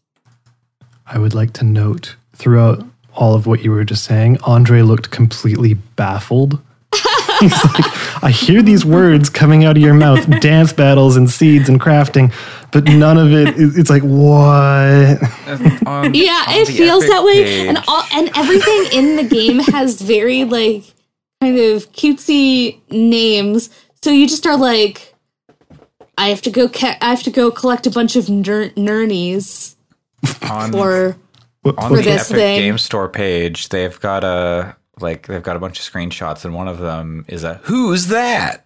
Who's that Pokemon type thing, and it says it's Lump Stump, a woodsy ooblet found in the forest around Badgetown. Scientists are divided on classifying Lump Stump's head branches as ears or horns. Yeah, that's the one that I got from. I love it. Because you just need to have a certain number of wood to collect Lump Stump, so it's. There's also I don't know to what extent their rarity is, but I definitely have what I assume is the shiny variant of Lump Stump. So I don't know how that works or how rare those are. But what I does have a shiny one. Lump Stump look like? It's orangey color. Okay. But so have you ever actually found some shiny wood? Because I was camping one time and we got firewood like you do. And we're sitting around the campfire at night, and then we're like, hey, that pile of wood is glowing. That's weird. But it had some fungus. It had some fungus inside that was bioluminescent. Shit's cool. That is cool. Also, that is neat. For what it's worth, for any of our audio only listeners who have no idea what this even looks like, it looks kind of like a blend between a Keita Takahashi game, like your Katamaris or your Wadums, but also Donut County maybe. It's kind of got that kind of low poly, exaggerated look to it, but it's also pretty colorful. Mm-hmm. Mm-hmm. So I don't know. I don't know what else you would use to describe it, but that's kind of how it feels. Yeah, and the aesthetic is both cute and kind of weird, which is why I was saying earlier this week that I'm this fits exactly the aesthetic I like, which is very fun. I'm like, okay, it's adorable, but it's also just kind of weird, and there's just the ooblets all look very strange. It's very, very good. But the one thing I will say is that it is very much I'll play one more day type of game for it, just because of all of the tasks that you get are, they're very low stakes in that there feels there is a day system, but I haven't run into any issues with it yet. And I haven't run into any sort of it's Saturday, so you can't do X. There is no real time limit to anything that I've seen, or no real time restrictions or anything like that. So so the stakes are low, and it's very cozy in that way, in that if you like the kind of life sim, but you don't want to be anxious about what if I miss something that day, you won't. But also you're going, okay, next day in game I will be harvesting this resource, which I can get to complete this thing and then get to go do this thing. So it's a very much a just one more day type game, but also very low stress about it. You're selling me on this so hard right now. Which is very, very addicting, because the day it came out, I was playing it until 1 or 2 a.m. because I'm just one more day. I need to see what happens when I complete this thing. And then it's just more things start coming, and you're all right. So you're saying it's basically like Civilization with one more turn all the time. With zero stress about it, though. And no Gandhi. Like, the only reason that you're, like, this anxious about, like, okay, one more day is because it's, like, fun. And you get to see lovely... It's like, oh, maybe that next day I can build another ooblets, like, I can upgrade my ooblet shelter thing on my farm so that I can have more ooblets and I can catch more. So it's like... Totally. God, this sounds great. I feel nothing but so serenity. good. I feel nothing but serenity when I fire the nuclear missiles at my opponents in Civilization. In ooblets. But I get what you're feeling with that, Allison, because that's kind of how I felt playing Wattam as well, right? Like, you're just like, what's the next buck wild weird fucking thing that's going to show up? And like, because you're just kind of, you're along for the ride of watching the creators kind of like watching their creativity at play. Yeah, exactly. Yeah. And it's just in general very, very charming and very sweet. There's just it's just this like game that's pure chill and pure. I gotta see what the next ooblet they show me is, because they're all weird and cute and great. And do we have any idea like how many there are? Is there like a there's definitely an index in there, but I don't remember how many. It's definitely not like, you know, to the level of say like Pokemon or anything like that, but do they evolve? Do they not do that they, I've like, seen. Is there like a fashion show? Do they put on like a hat? No, but they dance. They dance. Okay, well, yeah, but to what end? For their own fun, they love to dance. To what? At least they just. Oops, sorry about that. At least they just dance instead of Pokemon where they're forced to fight each other. Hey, it's a dance battle, and at the end, I'm pretty sure there are some dancing Pokemon in the anime, at least. And at the end of each battle, the way that you get the seed from the ooblet is that you like tell it, "Oh, you did a good job." Like after you beat it in the dance battle, and then it farts out a seed. It's hell yeah, great. Yeah, there have been a couple of things where the writing, I'm like, is this an Alex game? There are a couple of things where I just saw this and I'm like, I'm actually pretty interested to try it. I just want to wait till it's out of early access, I think. Yeah, no, I totally get that. I normally do that with most games too. This is just one that I saw the trailer for it like years ago at this point. Yeah. And I was just like, all right, I am playing this game. So I think that's part of why Stardew Valley didn't work for me, is because that game came out in early access, didn't it? I don't think so. I think it came out fully formed. Oh, then I just don't like Stardew Valley, which is they have just. So we can move on. That person has been adding to it. Maybe that's all. Yeah, he's added quite a bit of content. I feel like played with the masturbation add-on where everyone has like a masturbation schedule. Maybe I would like it more. I don't know. I don't think I would like it more. That sounds very off-putting to me. Is that an official add-on? No. It's someone made a mod, and you can. It gives every character like a masturbation schedule where they go off to their house and lock their door. Like if you want to dive into weird, Stardew Valley has a lot of. There's a weird. Patrick Levick has done some writing on this. There's a lot of weird mods for Stardew Valley out there. Yeah, you wouldn't expect it for that game, mod, but yeah.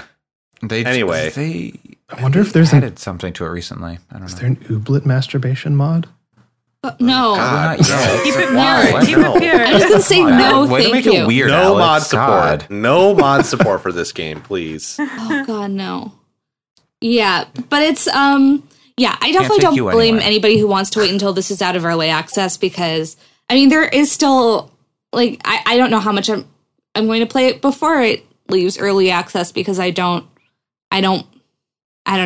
But it's very fun, and it's still very I still recommend to keep taking a look at it and giving it a shot if you are cool with early access or waiting until it comes out. But it's what I wanted it to be, so I'm very happy. Yeah, it looks great. Do you know, have they communicated at all when it might be out of early access? Not that I've seen, I don't think. I would assume it's going to be a while. because I mean it's been in development for 4 years, so I would think it'll be a I bit- will say I do think that mechanically it's mostly there, and aesthetically too. So it feels like it's definitely early access. Like it's definitely not, oh, this is secretly complete and they released it in early access for whatever reason. Like it's definitely early access, but I think that it's not. It's like there's enough there where I'm like, okay, it's very, very playable, and it's not like not necessarily missing features, more just content. Right, exactly. It's tough because, like, I want to play Hades again real bad and start over, but I also don't want to. They've talked about, like, minor balance tweaks and stuff being in the final 1.0 update, and it's like, well, then I don't want to play it now. That's going to be every patch is going to be, like, minor balance tweaks. But if like, the end of the game isn't in there, like the real ending isn't in yet. But and I think it sounds like it's mostly there. It's a similar thing in Ooblet. Like if I were to start playing Ooblets, if like in 2 months they're like, oh, we've added 20 additional Ooblets that you can get, and it's like, well, maybe I would have wanted to farm those on day 3 or something. You know, like I get so conflicted. It might just be all in my head, but I get so conflicted about like. Well, they're also on very different points of. Oh no, I know. I'm just saying early access as a concept generally is. Oh, for sure, and then, like I said, I generally don't really try to go for early access just because I feel the same way, and I've had that happen too, where I've played something in early access and gone, oh, I don't know how good that is, and then I'm like, wait, that was my impression based off of the early access. I feel like Pat plays the most early access games here.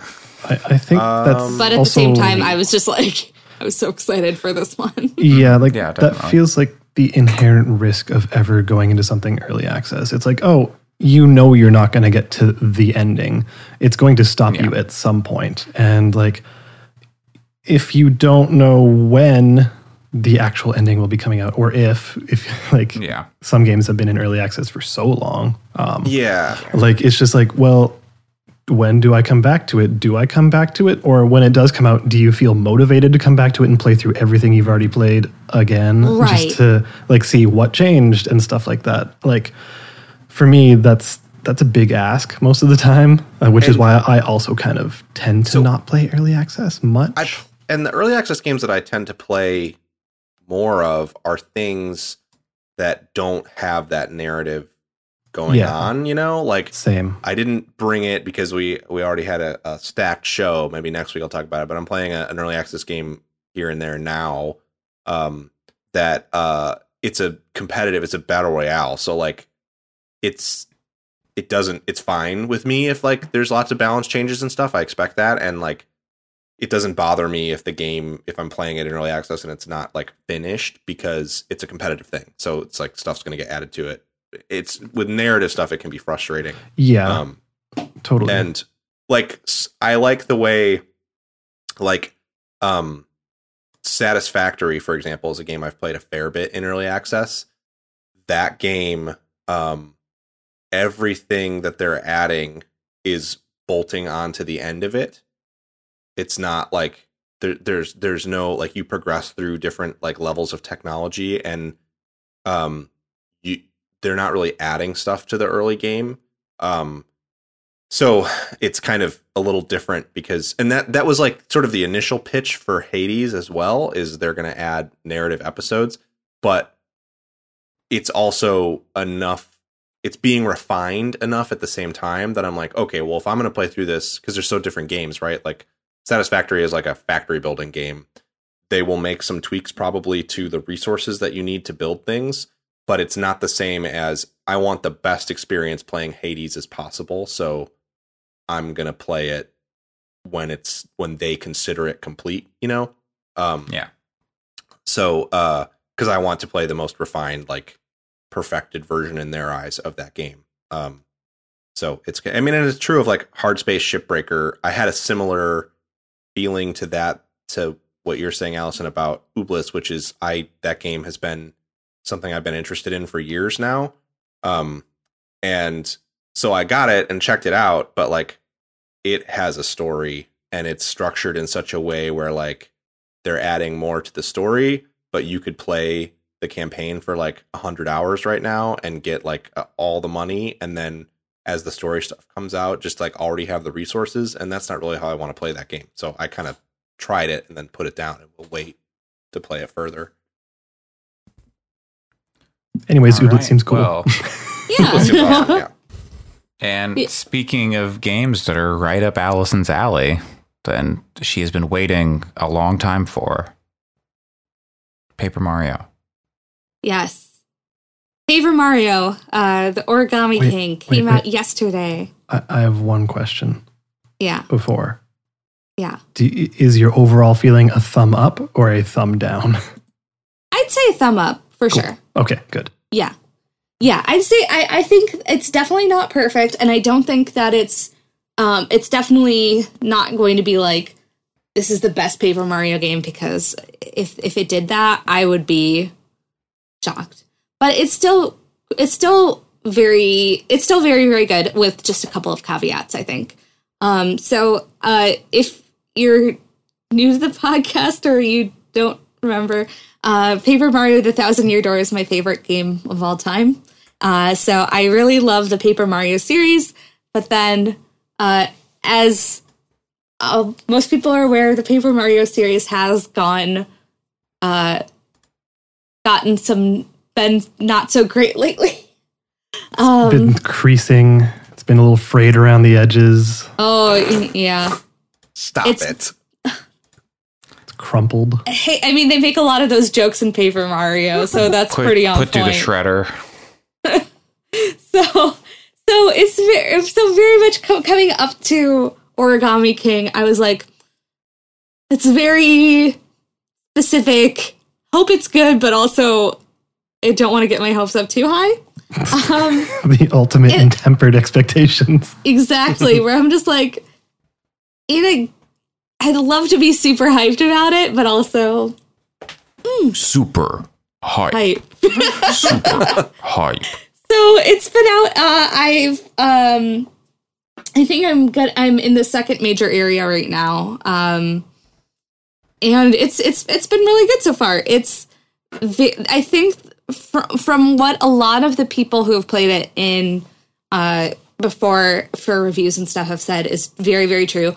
Where the writing and the general tone and atmosphere of the game is really where it shines, which is, I think, the most important part of a Paper Mario game, which is very, very good. I actually really like the battling system. I was surprised with how much I've enjoyed it.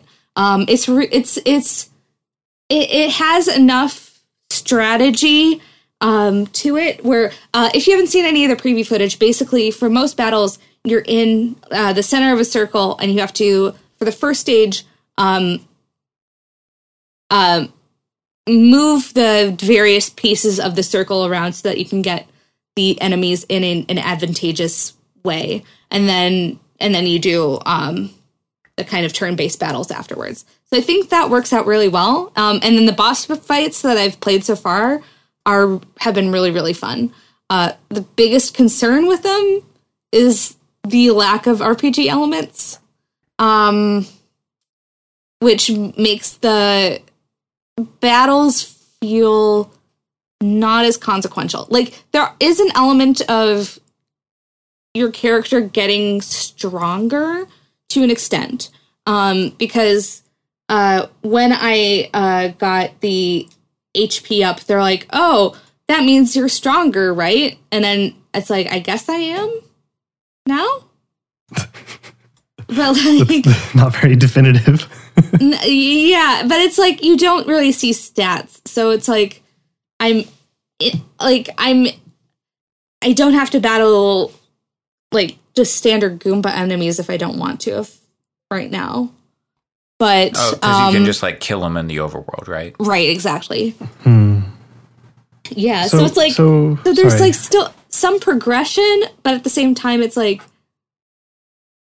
not. And then the main things that you get from battles are coins and the confetti, which Confetti. Oh, right. Yeah.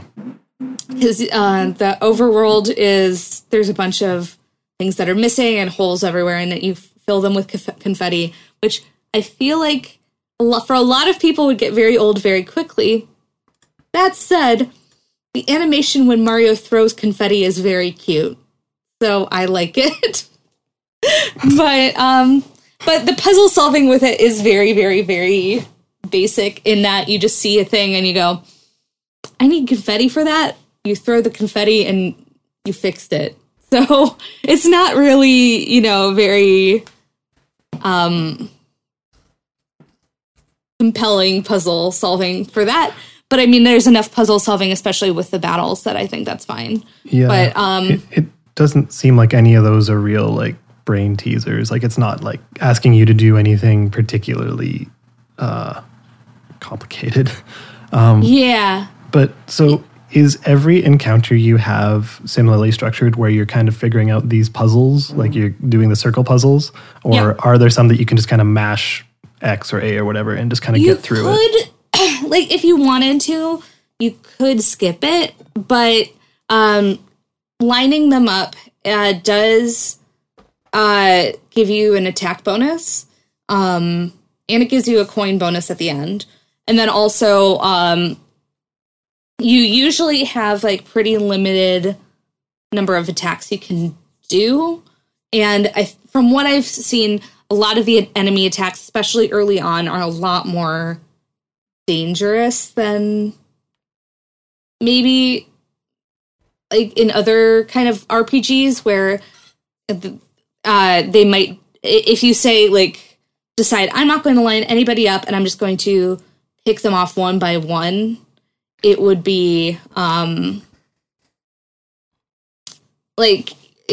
you could technically do that, but without the RPG elements, I don't know if there's any way to make that, like, sustainable past some of the most basic enemies. And also, that would just be really boring, to be honest. Because there's just, because of the way that they have this, there's just so many more enemies that they have on the battlefield, because you can, at least right now, get 4 enemies at once, basically, with one attack. So if you're just kind of picking them off by one, it would be very, very slow and very, very kind of more dangerous. So it's like, you could. But the other thing is that one of the collectibles around the world that you have is collecting toads that are everywhere. And they can help you during the battles, partially by giving you health, partially by injuring things, but also partially by, like, solving, like, half solving the puzzles for you. So if sometimes you like last night, I was kind of tired. I was nearing the ending of my game session and I was like, I don't want to do this puzzle. So I just paid them enough coins so that they would do most of it for me. And I was like, all right, there we go. So there's a lot, I think there's a lot of elements where you can kind of do that or mostly get it. And I think that the game does a good enough job in the beginnings where, like, for almost the entire first area, it will show you basically where, like, how they're supposed to look, if that makes sense, and then jump to their new locations. So you can kind of see, okay, I need to get it back to that.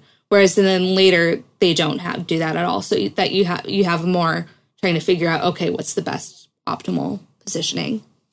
But yeah, it's I think it's fun, and I'm enjoying it. It's just, again, like, coins are in very, very high supply, both in the overworld, both in, getting in defeating any enemies. So it's like, there are a lot of times where I'm like, I could fight that enemy, but I don't really feel like it. So, yeah, because the Mushroom Kingdom economy has gotten kind of messed up in that it seems like there's been some serious inflation going on, because I had about 12,000 coins before I bought my first item. So, wow. But they all cost a little bit more than they would otherwise. But it feels like you're getting them constantly for, like, especially since a lot of the confetti puzzles are puzzles with very strong air quotes. What they do is if they aren't like unlocking an area for you, they give you coins. So it's like there's just like so many different ways to get coins that it's like makes them feel really inconsequential, which I think is a shame because I think that the new ideas work, especially again in boss battles where the boss is in the center and you have to navigate around to hit different areas and hit different weak points on the boss. It's really fun. Sorry. In a way, it does kind of make sense, though, if they're converting the RPG elements to coins. Like, in that, like, your abilities or, like, the stuff you would traditionally upgrade with XP or, like, upgrades, trees, or whatever. Like, now you're just doing that as discrete coin purchases. That makes sense, because you're not really paying attention to the fact that, I have 400,000 XP points, and like for my next level, I need another 20,000. You're like, oh no, I'm level 30.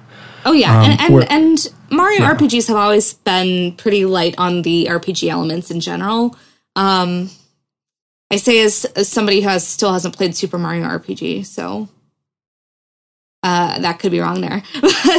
but like Paper Mario as a series, like the RPG elements are usually pretty basic. Like you're not upgrading skill trees. You're not, going through and upgrading discrete attack points, special attack or whatever. Like there's not that. So to an extent, I agree. I'm just at the point where I've never been at a point where I haven't had more coins than I know what to do with. So that might just be early in the game. In life, Super Mario. No, I wish in life. No. But I'd like to, I hope that later in the game it starts being more of a thing, because I'm at the point where I'm buying literally every accessory I can in the store. I have like multiples of every item, and I'm like still overrun with coins. So, but also you do need the confetti, so. Sometimes that's the fastest way to get it is through a battle. So but I think that's really the weakest part. And I think that's from what I've seen has been the most divisive part is the RPG elements. But I mean, that's kind of always been kind of an area of contention with Paper Mario fans. So, but I think it's just also, It's been a really fun time so far. Like that was another game where I was up way too late last night because I was just really having a good time with it. The one thing that's been kind of interesting to follow for the past couple of days have been interviews with the director of the game in particular, but also just like hearing about the various rules that Nintendo has about what you can do in a Paper Mario versus not, that kind of make no sense to me. Like, I'm trying to figure out how the exact thing was phrased. Basically, they can't create characters in Paper Mario that will cross over to other Mario games, apparently. So, like, your main companion who you hang out with, Olivia, who's really, really great. She's a really fun character. Apparently won't be able to go to any of the other mainline Mario games. But also, apparently, they can't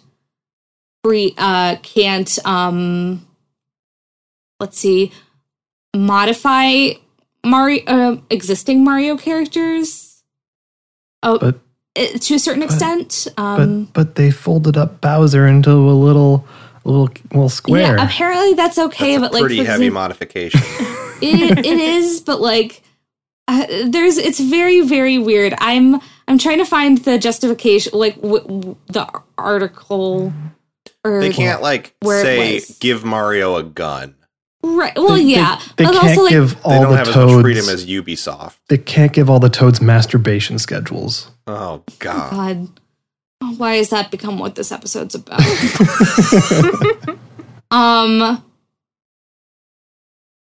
But okay, yeah. Since Paper Mario Sticker Star, it is no longer possible to modify Mario characters or create original characters that touch on the Mario universe. So they can't like take a character like the first Paper Mario companion that you get in like the original Paper Mario is Goombario, who has a hat. He has like square teeth instead of kind of the fang type teeth that a Goomba has, and looks different than a Goomba. Like you couldn't do that in this one, and I'm like, why? I've seen it suggested that because they're opening up like Super Mario World and stuff like that, they're trying to just here is the Mario canon. Here's the Mario design, yeah. And here are the Mario characters you know and love. None of this. No, you're not going to see the Origami King at Super Mario World at Universal Studios because that's not a canon Mario character. Yeah, so like that. So like the character, but then I think they're trying their best to like work within the this restrictions that they have. Like I met a Bob-omb who is nicknamed Bobby, and I love him so much. He is a good character, and I'm very happy about him and also the other characters that we've met so far. But at the same time, you're kind of like, it's frustrating that there are those restrictions, especially since it's like, yeah, like I don't think that those necessarily make all the most sense, but you know, I feel like there's definitely like some reservations I have, but a part of me doesn't know to what extent is that because of the fact that I love Paper Mario so much. Like if I've tried to think of if I was just playing this as my first Paper Mario game and I didn't know any of this outside stuff, how would I think? How would I feel about it? And I don't know. But I think that it's very, very fun, and I'm really, really enjoying it. So I hope that, you know, I can kind of view the game partially as a fan of the series, but also partially from a distance. But even still, even viewing it as a fan of the series, it really does have a lot of the fun charm and character of Paper Mario. And I've really enjoyed that. Like there have been like I laughed at a joke within like a few minutes of the game starting, and early on you're hanging out with Folded Bowser, and he's like just giving running commentary, and Peach shows up and he's like, she can't see me like this, and it's very, very good. So there's enough. There's a lot of really good things there. So it's been cool. So I'm really excited to see where this game goes, and I'm like as much like kind of quibbles I have of it. So I'm excited to see future areas. The other thing too is that it looks really, really good. All of the paper textures and all of the origami looks really great, and the music is just great. The music is really, really good. There have been a couple of times where I've just been walking around and I've been like, I just want to kind of hang out and listen to this music for a while. So that's been really, really nice. And I'm either like that they can keep up the Paper Mario series, especially since Mario and Luigi may or may not like is probably not going to be going on anymore. Sad face. And then also, please Nintendo port Paper Mario and Thousand Year Door to Switch. That's what I want. All right. Well, we'll save your other game for next week if you still want to talk about it, because we're already going long. No, that's. But a real quick check-in, continuing my brief chat from last week about Yakuza Kiwami. I finished it today. After taking like a 2.5-year break, I put that game down in January of 2018 and came back to it this month.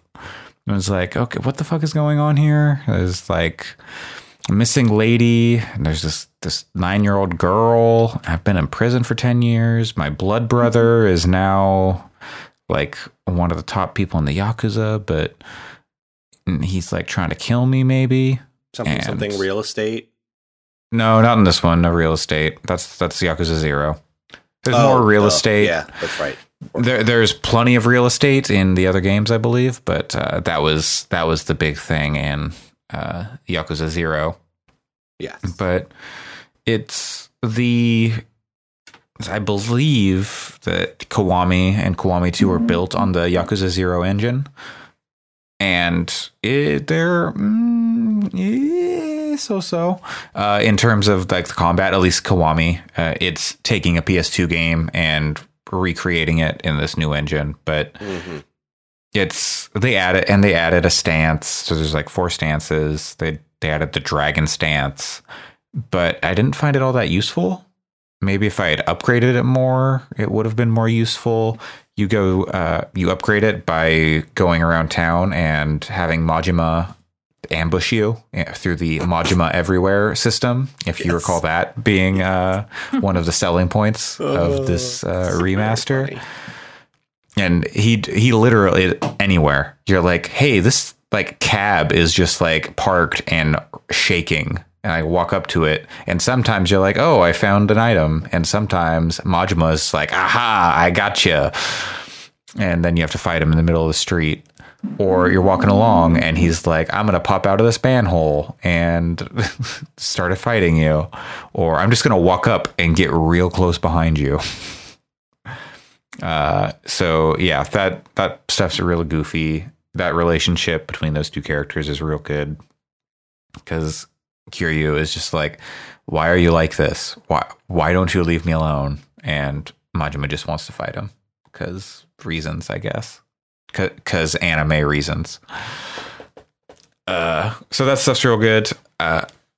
Thinking back on it as a PS2 game is, I think, pretty impressive. Just in terms of like the amount of stuff that is available for you to do in the open world. It's granted it's a contained space, but there's like a lot of variety in mini games and stuff that you can go and do. Like there's the pocket circuit racing, there's like darts and billiards and karaoke and side quests. There's like 70 side quests and all that stuff. These games are very robust. And they've also been making like the same game, like so many of the for like 20 years. But it's like so many of the points, like, so it's the same map, and like they branch you out to different places. Like, oh, this in like 3 you go to Okinawa, in 2 you go to Osaka a few times, which was also in 0, but you were switching back and forth between who you were playing in 0.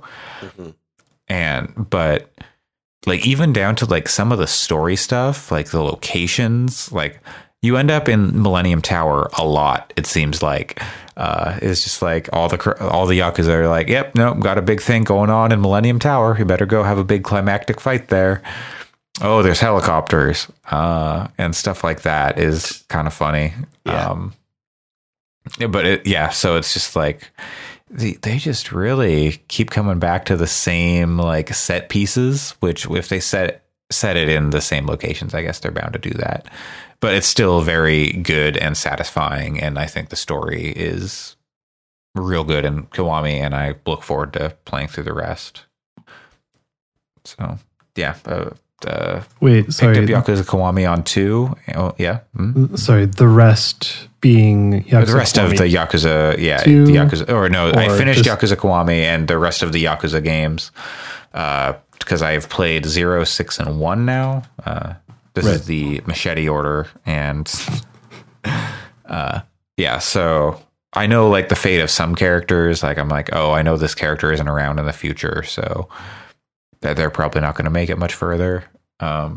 There's some bad tropes in there, but also it's an old game, so sure.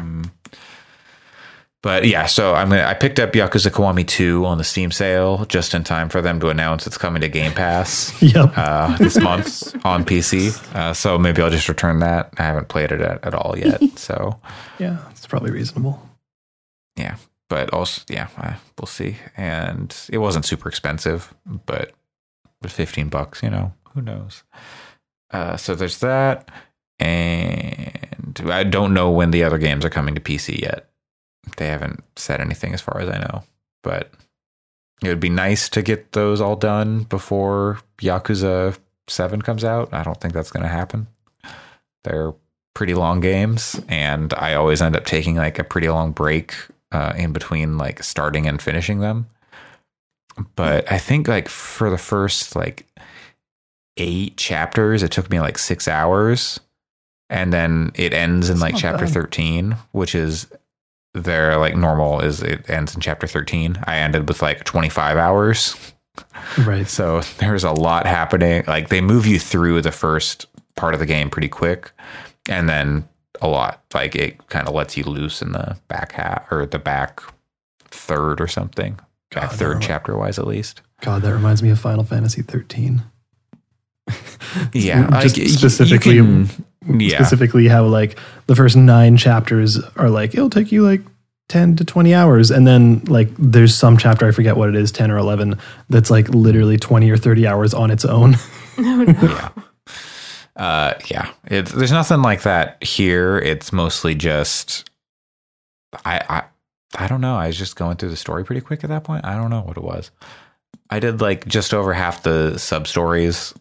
They're real hard to come across, even just like running all over that town at all times, unless you like really partake in every single side activity, which some of them like, I don't want to play Mahjong. I don't want to play Go. I don't think Go is actually in the game, but I don't want to play Mahjong. I don't have the mental capacity to learn the game. And you're talking about actual Mahjong, like not what we in North America think Mahjong is. Yeah. Yeah. So, but it's awesome that all that stuff's in there, but it would be nice if they had kind of modernized some menus and stuff a little bit more, because like, oh, I failed this thing. I have to back out all the way and then go through all the menus again and stuff like that. That's why I stopped playing it. And I stopped playing it pretty early on because it just felt old, even though it looked new, and it's kind of just hard for me to want to put myself through that. That's totally fair. I've been thinking about watching like all the cutscenes like on like YouTube or whatever. That's not a bad way to do it, I don't think. Right. Yeah, because so then like, that way, when the new ones come out, like and start there again. It's got some real good just story moments, like cutscenes of just like Kiryu kicking doors open and people being on the other side and being flung across a room. Or there's one where you go to like a restaurant where there's a rival gang and you're like, I'm here to see the leader. And they're like, I don't know who that is. And then some guy behind the counter is like, I'm going to pull out a gun. And Kiryu just grabs the waiter that's next to him, is like, nope, human shield. And then that guy gets shot and then throws him at the guy with the gun. And it's all ridiculous. And everyone's like, Kiryu never kills people. And saying, I don't know about that. I don't know about that. He kills people a lot. And the thing is, Yakuza has always been ridiculous. Oh yeah, I mean, this is the first game just remastered. It just never really caught on in the West for whatever reason. Yeah. Like are you finding? Sorry, go ahead, Alex. No, please go for it. Just that I found when I was playing 0 and 6, but that it was a lot of the side stuff is where the magic is, and I'm kind of like, part of me wants to force myself to play those games just to see all that stuff, but also I don't want to play Mahjong either. Oh yeah, you could, but luckily that's only a small part of it. And for you, because some of the combat can get a little tedious, especially in Kiwami. At least 7 is turn-based combat. All right, okay, which is strange. I can get behind that. Supposedly it's a really good game, so I'm looking forward to playing that. And they've got like weird summons. Like, I'm going to dial a cell phone number and a bunch of lobsters are going to fall from the sky. So, Oh, yeah. That sounds great. Yep. So I'm excited for that. So yeah, that's what I'm doing. I'm probably going to stream some Yakuza Kiwami 2 over the summer because I got the summer break coming up. So you can tune into that, Erica, and see all that. Will if you want to just watch the cutscenes. Hell yeah. But things I might not be tuning into is some stuff in the news, like another Ubisoft Forward. I don't. They say there's going to be another one. I don't know if I don't know if I need another one. Just what they got. That was a very abrupt transition. Thank you for that. I think I was still kind of like reeling of like, wait, what? That's okay. That's we're running long today. Yeah, but no, that Ubisoft Forward, for people who care about Ubisoft, it was great. But for someone like me who doesn't care about Ubisoft, boy, was that a chore. I care about Ubisoft. I care about pretty much every game they listed there, as in I will probably buy, not Tom Clancy's Elite Squad. You, not you. But like, I'm excited about Far Cry 6 because I like Giancarlo Esposito, and that trailer was really cool. Was good. And I'm excited for Watch Dogs Legion to an extent. I'm excited for AC Valhalla. That event sucked. It was just their E3 presentation from last year. Like, I'm interested in playing those 3 games too, and I'm like, I specifically just was like, I don't need to watch this, and it was the right call for me. Also, that Tom Clancy's Elite Squad thing, there was a very long trailer for that in which they break the bad guy from Ghost Recon Wildlands out of prison and give him a gun, which I don't understand. But I didn't finish the story or pay attention to it in Wildlands because it sucked. But it's also about who broke him out. I don't even remember. Was it Sam Fisher? It was Sam Fisher. Yeah. But we knew he was in the game already. Yeah, but it seemed like they were trying to like make it like this big reveal. They like had him repel, and then they like show his like stupid night vision goggles with the 3 dots, and they're like, I am the last person who's going to dunk on games adopting alternative art styles from their previous stuff. Like, I'm not the kind of person who's like, it's Tom Clancy, so it's got to be hard. But also, it's also Tom Clancy, so it feels like it shouldn't. I don't know. It was dumb. It shouldn't be cartoony. That's all I have to say about that. Tom Clancy's Clone Wars. There was a lot in this that was ill-advised, like the Holocaust poem with the watchdogs. Oh yeah, that was not to mention the kind of dynamic around Ubisoft over the past couple of weeks. For sure. Yeah, that too. And how especially since they basically just tweeted like, "Hey, we won't things are say happening." Anything. Yeah, they're like, we're not going to say anything about this, but we acknowledge it happened, but we're not going to say anything during the stream about it. Okay, thanks. Yeah, it's like great. Yeah. I think the thing with the Watch Dogs short film, if you want to call it, that's what they referred to it as. Yeah. I will say, I agree that it's a little weird to use that poem. I also see that poem used as a meme on Twitter all the fucking time. So I think, like, if you are someone who uses that poem as a meme on Twitter, you should probably not do that either. Like, that was, I feel like there's a lot of meaning has been sucked from that particular thing. So it's just the whole thing around that was weird. But we don't have to talk about the Ubisoft Forward for much longer, but the Watch Dogs Legion trailer, I kept expecting it to be better, or like the gameplay stuff. Cause like, better is the wrong word. Like, to show some kind of new system, because honestly, it was showing exactly what we knew 2 years ago. I also think I heard a justification. I think it was just speculation on Waypoint. They were speculating that maybe they didn't go into the rampant sexual assault and workplace harassment issues at Ubisoft on the stream because people who aren't in the know wouldn't know about that. Yeah. So they wanted not for like mainstream people who don't follow the industry. I think it's interesting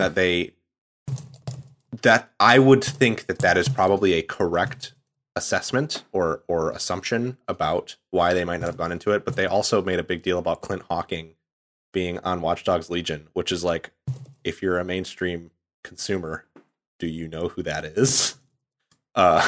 Which was funny to me. The whole pacing of the thing and everything in it was so weird and like, yeah. And then like all of the AC Valhalla stuff was, I mean, the game looks really good if you like those games, but there was all the gameplay.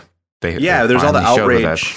There was all the outrage at the Microsoft thing that they didn't show real gameplay, and I was very puzzled by that because, like, you know what that game is. If you go look at gameplay of Assassin's Creed Odyssey and imagine that it's going to be Vikings instead, that's the game. And then guess what? They showed real gameplay, and that's the game. Like, I don't know. It was just weird all around. Yeah. But there's like some other different stuff in there, like castle sieges and stuff. Yeah. But it'll have new elements, I'm sure, but I don't know what people were expecting from a like. When they're like, oh, it's the next gen Assassin's Creed, you know, you want to see something, but it's also going to be on current gens. I think the biggest thing for me came after the event, after the Far Cry 6 reveal. Giancarlo Esposito, it seems to be some sort of South American dictator. Looks like it's like Giancarlo Esposito is Danish. Oh, I didn't know that either. Yeah. Which just kind of... It's a diverse country.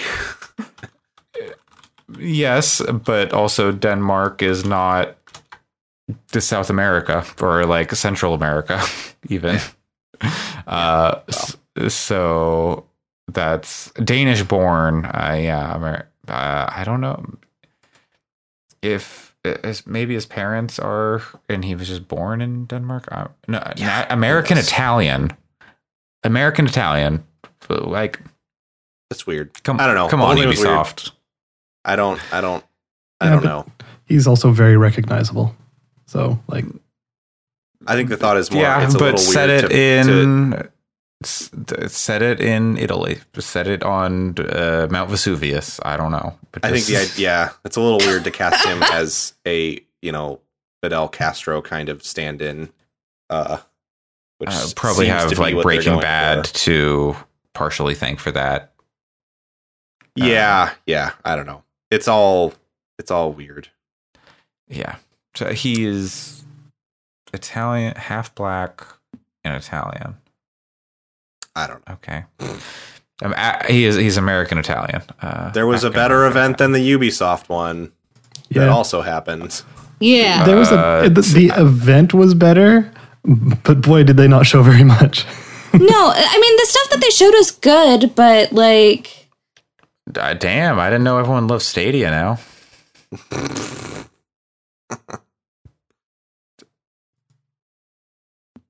That's the most deafening silence I've ever heard. I was like, wait, did my audio cut out? It was our pre-moment of silence for when Stadia is dead in 8 months. No, it's what you were actually talking about was the Devolver showcase thing. Which continued the Devolver cinematic universe. I super don't understand the Devolver cinematic universe. I don't know if I do. I watch it every year. Joy. I watch it every year, and I'm like, there's all this stuff that they're doing, and I'm like, I don't know what you're doing. But, still never but then Nina Struthers comes back, and I'm like, Nina's back. Nina's back. The actor who plays Nina fucking ripped this year. She was so good. She goes all out. I love her. I've never watched one of their shows in totality because it doesn't really... I usually tune in, and I'm kind of like, this isn't grabbing me. But I'm so glad that they do something really weird. Because somebody should. It's worth watching her speech from the end of this one, which was like halfway legitimate criticism of the modern state of the video game industry, and then half just really good acting. Like it was crazy. Like, sounds like Devolver. Yeah, it was a very, very fun thing. They didn't show too much off, but I mean, like the games they showed off, I think look pretty fun. Like I think Carry On looks really good, so I'm excited to give that a shot. Which is apparently coming out next week. Yep, Serious Sam looks like Serious Sam. Yeah, they made a game to go around and look at trailers and stuff. Devolverland Expo. Apparently it's its own game, like you were saying, Andre. But like apparently, like it does have its own arc, and apparently the ending is really good. Okay, I haven't played it yet, but now I feel like I probably need to go play it. Yeah, like apparently it's actually really good, which is surprising. Weird. Interesting. Yeah, because like last year they did Devolver Bootleg, which was which I played actually not an insignificant amount of their the like developers of Gato Roboto. Yeah, and Devolverland Expo is a first-person marketing simulator. Yep. Maybe I don't need to play this. All right. Well, it is very Devolver is what I think it is. Yeah, they had a lot of guests too. They did. It was weird. I was like Shuhei Yoshida, Jeff Keighley, Sonic Fox. He'll show up on anybody. Like Jeff Keighley will show up for anything now. You just have to ring the Dorito bell and he appears. I love how he's never going to live that down. No, he's not. I would let him live it down if he would stop putting his foot in his mouth. God. Anyways, I don't even it hate the guy. Sticking his whole ass out there. His Dorito dust-covered ass. But yeah, whatever. Anyways, it was a good event. Yeah, it was fun. I enjoyed watching it. Well, let's finish out the trifecta then and talk about how Google Stadia is kind of dropped the ball again. Yeah, I don't know. We can keep talking about this every 2 weeks when they drop the ball again. What ball? Why they haven't dropped a ball. They haven't held the ball. Yeah. They never caught the first pass. Yeah, it's just they're like Charlie Browning themselves with like the football.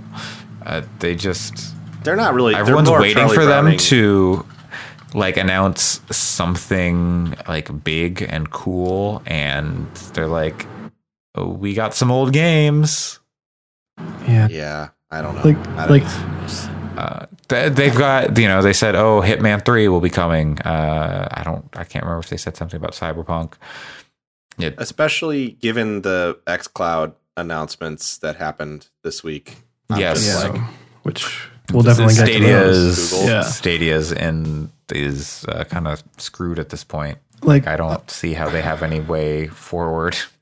Yeah, like I was after these events and in general when anything Stadia comes up, I tend to look at their communities to see how their like biggest fans feel about them. Like, are they like, oh yeah, that event was everything I wanted, or like, yeah, Stadia, you're kicking all the butts. But after every event, the Stadia community is like, why do we keep supporting this? This is shitty. Yeah, the response even from their hardcore fans of Stadia are like, even the biggest fans, they're just like, this was a bad event. How are we ever going to grow this platform? How's Google ever going to grow this platform into something cool if it's just going to keep being like this? And then I don't know. I maintain that I don't think Stadia is going to last very long. I mean, because Sony had their big thing, where like their big coming out party for the PS5. Yep. Microsoft has theirs this week coming up, and Google is just in the middle, like, "Hey guys, it's the same old bullshit you've been playing." And they announced a few like exclusives, but here's Sekiro. You can pay full price for it again. Yeah, and play it in the worst way possible, streaming it in a game that is very timing sensitive. It's what you want, I guess. Yeah. It's weird. Yep. Well, Alex mentioned it. Project xCloud, the big news coming from Microsoft. Next month, Project xCloud is getting rolled into Game Pass Ultimate, Xbox Live. What did they call it? The Ultimate thing. Gamepad Ultimate. Yeah. Gamepad Ultimate. Game Pass Ultimate. Game Pass Ultimate, which is the Xbox Live, PC, and console Game Pass package. You also get xCloud with that. I don't know if there's going to be like some separate offer to just have xCloud where you do your own games. I'm not sure. Probably. Your own games. I don't know about that, but so Phil's talked about like kind of extensively that the idea of streaming your games off of your Xbox to other devices is part of the xCloud picture. So Okay. like if you own a game on Xbox, you can boot your Xbox and play games running on it from a hotel room with a laptop or something. Yeah. But even outside of that, like, because they've said that's like a thing, they have to work on that with the consoles, and if they haven't been testing that. But is it just like, okay, I subscribe to xCloud, I don't have Game Pass, but I can play Halo on my phone or whatever, because I bought Halo, I own it. I'm not at my Xbox. No I idea. think what this is going to do is, or the way this is going to work for a while at least, is just it's part of Game Pass. That's kind of been my assumption, is that it's just going to be a thing that is part of Game Pass for a while. Yeah. And for what it's worth, I think we on this podcast have been saying that xCloud should be part of Game Pass for probably around a year, if not more now. Yeah, we've talked about it for long enough that I feel like I can't remember if somebody said it was going to be, like, from Microsoft at some point, and if we no, I don't. It should be. I don't think they would have done that. I think it's the latter. I think we've always been like, it would, like, if they did that, rule. like, why would you ever get an Xbox or like a new Xbox system? Because like PC, if you have a PC at least, and then because then you're like you're kind of spending a weird amount of money because you're like, I'm paying for Xbox Live and console Game Pass, and I don't own a console. But then you've got the streaming stuff, so it's, I don't know. It's and again, weird if you live in the US, thing. the streaming solution stuff, like, I'm never going to really be able to use it. Yeah. Because the data cap stuff is way too aggressive to be able to realistically. That's bring fair. in. So, yeah. Anyways, it's a good move. Yep. And part of that, there's actually I don't think we talked about this last week. Microsoft Flight Simulator is coming out next month, August, right? Mm-hmm. Yeah. Oh, God. Next month is August? Yep. Yeah. When did that happen? We're already more than halfway through July. Oh, what? We are? Yeah. Oh, my God. You're right. Mm-hmm. Yep. Oh. And less than halfway through social isolation quarantine. Oh yeah, toot toot, motherfuckers. Choo choo. As if there's ever going to be a halfway through. Come on. It's, if you move halfway to the thing, and then as long as you're always moving halfway towards halfway, you'll never reach the thing. I don't know. 2 steps forward, 1 step back. It's just moving halfway. You're constantly moving there's a super half the hot distance. Yeah. Thing. Sure. There was a super hot thing. Yeah. Yeah. Anyway, Microsoft Flight Simulator. There was some shenanigans with it and like the Game Pass stuff. I don't know. You have to pay $120 for like some airports. It's frustrating because there was a talk about, I swear, when they unveiled Game Pass Ultimate, one of the features they talked about was you get the Ultimate Edition of games. Yeah, because I remember like Gears, they did that. Yes, Forza. and Forza and stuff. Yeah, and that is not the case with Flight Simulator. It almost seems like if you look at the Flight Simulator website, they're passing it off as, "Hey, this isn't a Microsoft game. The name's on the box, but it's not, and it isn't. It's not an internal Microsoft team that's making it. So it's not a first-party Microsoft developer that's making it. So I think they're trying to pass it off as, hey, this isn't technically a Microsoft game, even though it says Microsoft Flight Simulator. And it's a little weird because, like, you get the $60 version of the game if you have Game Pass, and then you can get additional planes. It's also complicated because, like, this game models the whole world. So you can go to any airport in the world that exists that's like registered as an airport, but they have hand modeled specific airports that are the most trafficked airports in the world to make them more realistic. And so you get more of those hand modeled airports that replace what would be generic airports if you buy like fancier editions of the game. That sounds and then very you also dumb. get more planes. So there is precedent for this. Like in the past, it's very dumb if you're looking at it from the outside as not like a flight sim enthusiast. In the past, Microsoft would put out a flight simulator game when they didn't have the ability to kind of generate the world from this satellite data. They still use satellite data in the past, but they didn't have the topographic data. they have now. And what would happen is you would buy like Flight Simulator X for $40 or whatever the cost was when it came out. And it had everything that Microsoft made. And then you would go and buy an add-on for like, sometimes you could spend like $80 to get a single airport that was like a third-party add-on. And the same thing with planes too. Like they had third-party paid add-ons that you could buy in a box from a store. And so there is precedent for additional like content costing money. It's just been developed by third parties in the past rather than Microsoft. So like from a cost effective perspective, this isn't that bad, the pricing that they're charging. The problem that I have with it is like it doesn't seem like it should. It seems to me like it should be part of that Game Pass Ultimate thing to get the Ultimate Edition. Yeah. And then even worse, they've said that you'll be able to upgrade your edition, but it's going to cost more money. You can't just buy the $60 version and then pay another $60 to get the deluxe edition or the Ultimate Edition. It will cost you more money in the long run to upgrade. They haven't said how much it will cost you to upgrade, just that it will be more.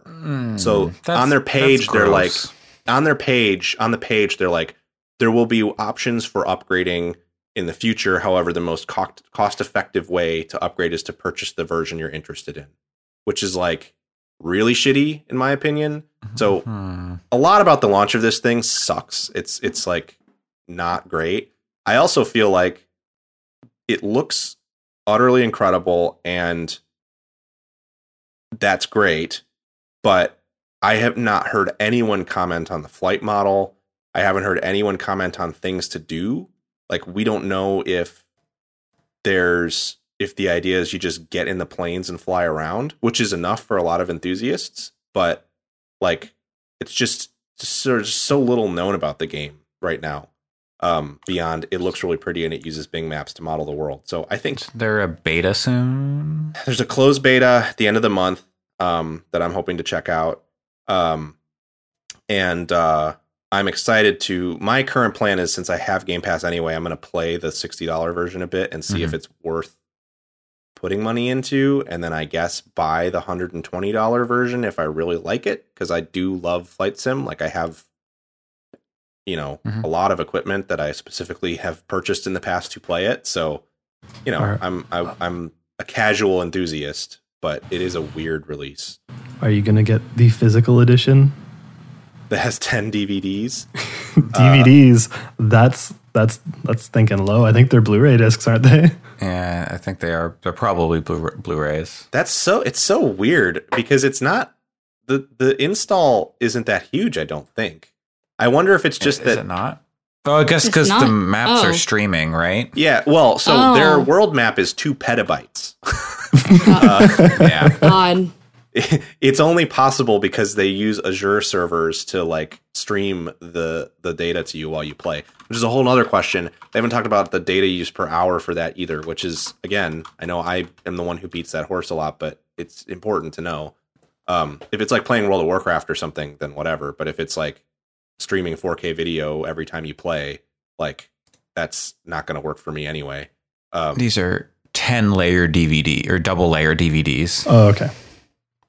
So I don't know. It'll be interesting to see how this release could be really, really amazing, and that there's not a lot of data. Like, I would think if it was really, there's a lot of data. Yeah, I mean data in terms of people talking about it from like leaking stuff from betas. But I would think if it's bad, that there would have been rumblings about that, because I don't think that flight sim enthusiasts would be able to keep quiet who are playing it if it was really bad. Because that community is like very exacting, and like kind of pedantic at times. So like I would assume that if it's actually rough, that you would have heard something. And for them to still go ahead with a beta at the end of the month, that's really easy to get into. All you have to do is sign up for the Xbox Insider program.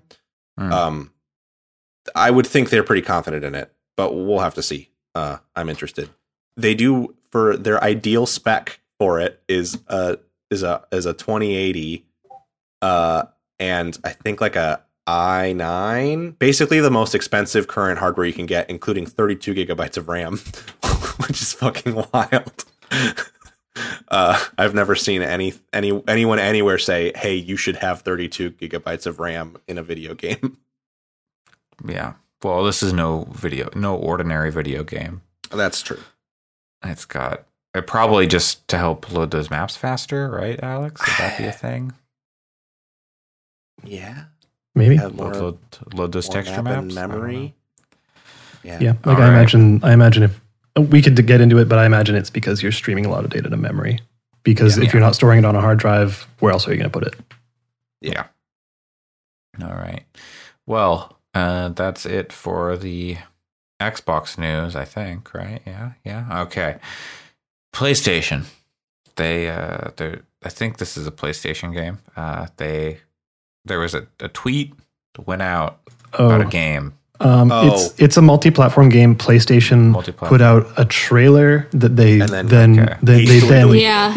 deleted right away within like half an hour. I believe I saw that when it went up, and I sent it to the chat. You did. You definitely did. I didn't even look at it because I was like, nope, I don't need to see this based on the. I only watched it yesterday for the first time. So not to talk around it.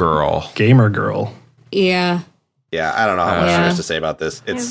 Looks bad. Erica, you feel like it looks like you have something to say? I have everything and nothing to say about that game.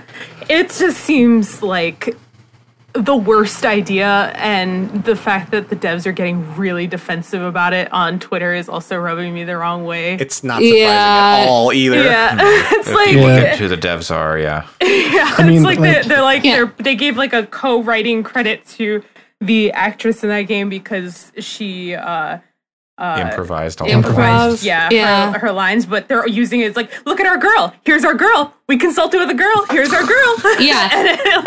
So like it's just too much. Like using her as their shield, basically. It's very weird. To briefly summarize, it's basically an FMV game which is focused on a lady streamer. And you are playing as a moderator in her chat, basically, who's telling her what to do. Yeah. And she's getting like harassed by people and like people showing up to her door. People showing up to her door and stuff like that. And you're her only savior. Honestly, I don't know if I think the idea of an FMV game where you're like with the streamer and solving a mystery isn't a bad idea. I think that's a good idea. But like it seems like they're doing it in such the most ham-fisted kind of way. Mm-hmm. Yeah, like even the concept of, hey, let's look at what it's like to be a woman streamer in modern days and the kind of bullshit you have to deal with. Sure, but the way they're doing it. Well, that's something I'd really want to hear from like an actual woman. And it's like, that's why they're getting so defensive, is like, here's the one woman that we have who's the actress. A woman? What do they know about who did improv? But like the rest of the dev team seems to be dudes, at least from what I've seen.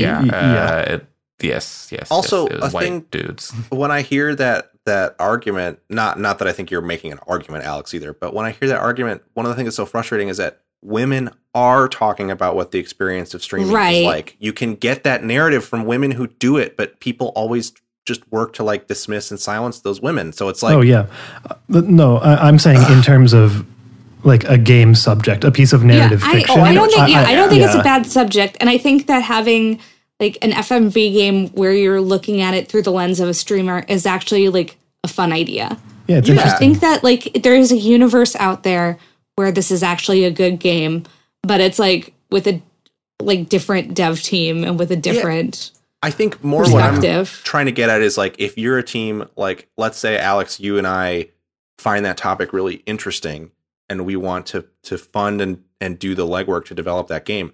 The first thing I would say is like, here's a list of like actual people who might be interested in trying to develop that experience, and hand them the creative reins if they wanted to do it, you know, like as a team of dudes, the first thing I would do is message my friend who's a streamer and for whom I moderate their chat and say, hey, how would you handle this? And then make sure that like their suggestions are put. And then like one of the first things you do is like, hey, like we gathered these kind of perspectives from people who actually have to go through this shit, rather than being hey, does this sound we like wrote a good this idea, story, rather than, we wrote the story, and now you guys are mad at us because we're not lady streamers. Raw. Like it's so stupid. If you look at like something like The Missing as a great example, Sure. Swery consulted with like a bunch of actual trans people to tell that story as something that's like not part of his life experience. And generally the response that I saw from the trans community was pretty positive on the story of that game. Not across the board.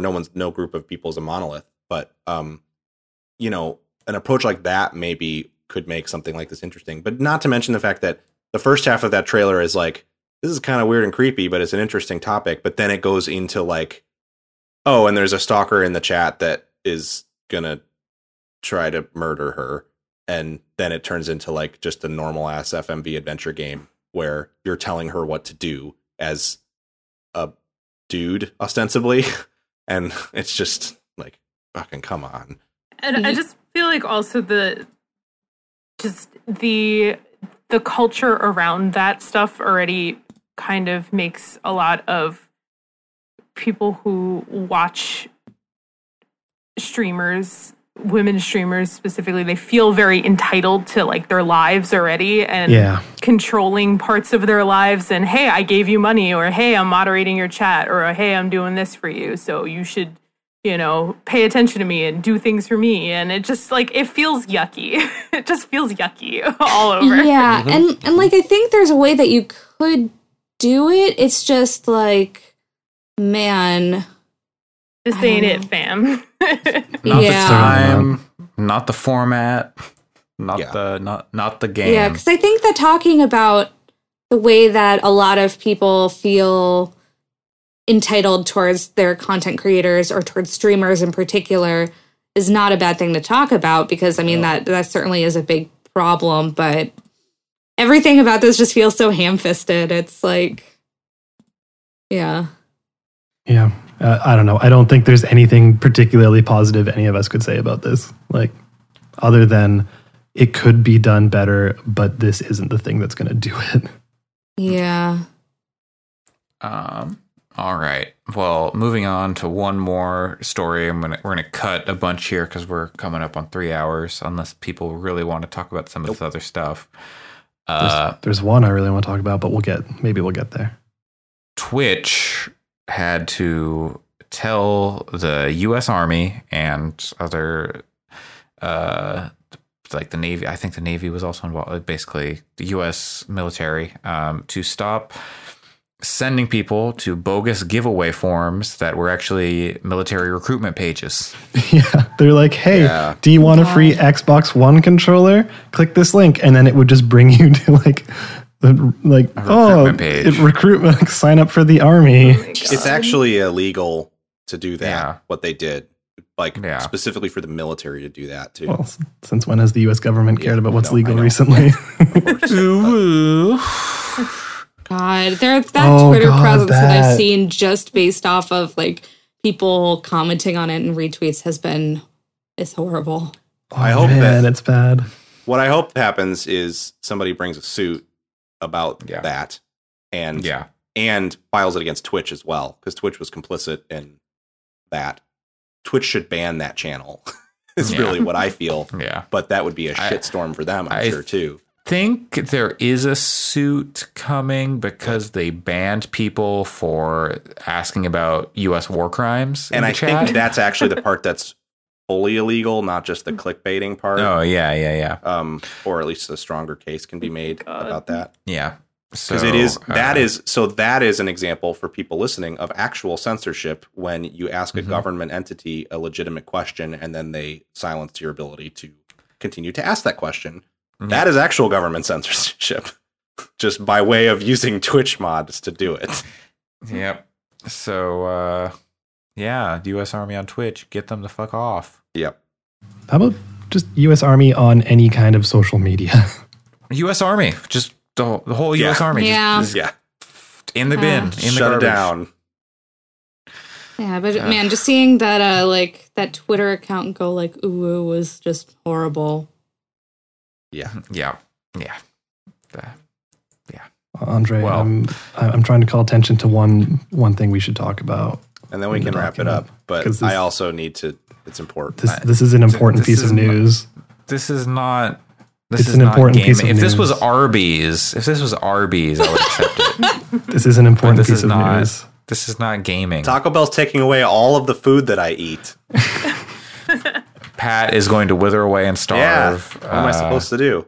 No so- potato items? You will slowly hear less and less of him They're- on the podcast. No potato items? They're I'm getting sorry, rid they're of. getting rid of all potato items? Yes, Yeah. no more potatoes at Taco Bell. They're getting rid of the triple layer nachos. So, what do they do with the half-pound potato They're getting burrito? rid of- Like, is it It's now gone. no longer it's done. half-pound? Gone. It's no longer exists. There's no more loaded grillers at all. You can't get the beefy nacho griller either. There's no more griller items there's no more items with Fritos in them available. They're getting rid of the quesarito. They're getting rid of the 7-layer burrito. Like, it's Damn, ridiculous. I didn't know they were getting rid of all the stuff I eat. Yeah, exactly. See what I'm saying? Basically, you can eat tacos now. Need to get this news out to the people. You can eat tacos. Is this just like a Corona thing? Is it going to come back? No, it's a thing they do. They rotate their menu. This Why Why is do they like, always get rid of this the is stuff that people like, excessive, though? Don't know. They get rid of the stuff people like, I think. Well, okay. My theory is that they get rid of the stuff that people like because they know that you're still going to go there. And then next year they can be like, your favorites are back. And then you'll start eating more. Yeah, they're gonna bring it back. Yeah. But I bet their like business is down right now, so they'd be like, okay, we're cutting stuff to cut costs, and I then actually they just bring bet- stuff back. I bet it's the opposite because they were a place that very quickly, as like a chain, adopted like coronavirus measures. I think, I don't know, from what I have seen, the Taco Bells in my area have only increased in business since the pandemic lockdown started because drive-through is much. I think there's a perception that drive-through is safer than going into restaurants to pick up food. And what are people going to do? Cook for themselves? No. They're just going to find easier ways to get other people to cook for them. So I don't know. I think maybe they're doing just fine, and they know that they're going to probably continue to do just fine through the rest of this pandemic. And so this way they can goose the numbers next year when their profits fall after people can go eat at their favorite restaurants again. Which Taco Bell is no longer because they're taking away all my food options. As someone who has never been to Taco Bell, this is making me You're not not want to missing go to much. Taco Bell. Oh, that's ridiculous. You're missing plenty, but they're just removing it all. Now you're never going to have a burrito with a quesadilla as the tortilla. Oh, that sounds You can make good. that yourself. Just make it. It at is home. good. You can do it. I'm not making that at home. Are you kidding me? It's easy. There's so much work that goes into that. Buy a bag of shredded cheese. Buy a bag of tortillas, and you just like. No. I mean, sure, if you're gonna have a mess, but that's the cost of living, baby. Erica, you made a bad. I made a bad dispenser for Taco Bell Diablo sauce packets during quarantine. That's all I have to say about it. Sauce is still available, so I can go there and get one cheesy bean and rice burrito, one for $1, and make them give me an entire bag of sauce. And that's how I'm going to get my revenge on Taco Bell. Yeah, that's Beezy how you do it. chain. A single Beezy chain. All right. Well, what? What? Beezy You not a fan of the chain? Beezy chain? The hell's a Beezy chain? Okay, so the cheesy bean and rice Oh burrito. God. No, wait, never mind. Beezy chain. I don't. It's a Beezy chain. That's what it is. Okay. All right. Well, that was a long one, and we didn't even get to all our news. I mean, I think they've all been around 3 hours for the past 2 months. Yeah, it's been long. No, we've cut down on a few recently, but I don't Have believe we? you. I don't believe you. yeah, no, we totally have. We've had like some 2 hours. We had one that was like 90 minutes, maybe. I Oh swear. no, we've never had a 90-minute There's one. there's not been a 90-minute episode in the year in this calendar year. Like, yeah, maybe like when we first started, but now, no. Yeah. Okay, let's take a peek. See here. We had a 2-minute episode not a month ago. Okay, Yeah, okay. that was Like a that special doesn't. case. Yeah, Let's last see. week Episode was 3 hours. 116, Gotta Love the Glove, April 11th, 2020. An hour and 40 minutes, 30 seconds. Okay. Anyways, Yeah. Erica, it's great to have you back. Last week We was love you also- and we Yes, Yes. we love having you back. Thank you. I'm glad to be back. I'll be on next week too. Hell yeah. Yay. Also joining us next week, I believe, will be Joel from the Super GG Radio podcast to talk about the Xbox event coming this week, where they are going to show off some games. So apparently the pre-show is going to have some cool stuff from third parties. Why is it in the pre-show? Put it in the show. The pre-shows are always bad because you have to listen to people talk about bullshit. Just if the games are so great and amazing, put them in the show. That's what people are going to watch. God. Anyway, that's going to do it for episode 130 of the Gaming Fix podcast on July 18th, 2020. You can find us, the podcast, on Twitter at Fix Podcasts, or head over to podchaser.com/gamingfix and leave us a review and a rating. We'd really appreciate it. Help us improve. You can send us an email at gaming@fix.space if that's what you're into. I don't know. You can find me, Andre Cole, aka your partner's favorite file format, on Twitter at Coolslaw, COOLSL4W. I'm going to work on trying to get to streaming, but that'll probably be after next week's episode. So, yeah, you head over there and you can find out when I start doing that. Allison, where can people find you? Find me on Twitter at WRITERSERENYTY. Great. Pat? You can find me at PJC Plays. Erica? At Erica, spelled AIREHCUH. And Alex, where can people find you? You can see me following Erica at AIREHCUH on Twitter. Great. Thanks for joining me, everybody. It's good to have you back, Erica. Thank you. It's good to be back. Bye, everybody. Have a great week. Bye. Bye. Bye. Aww.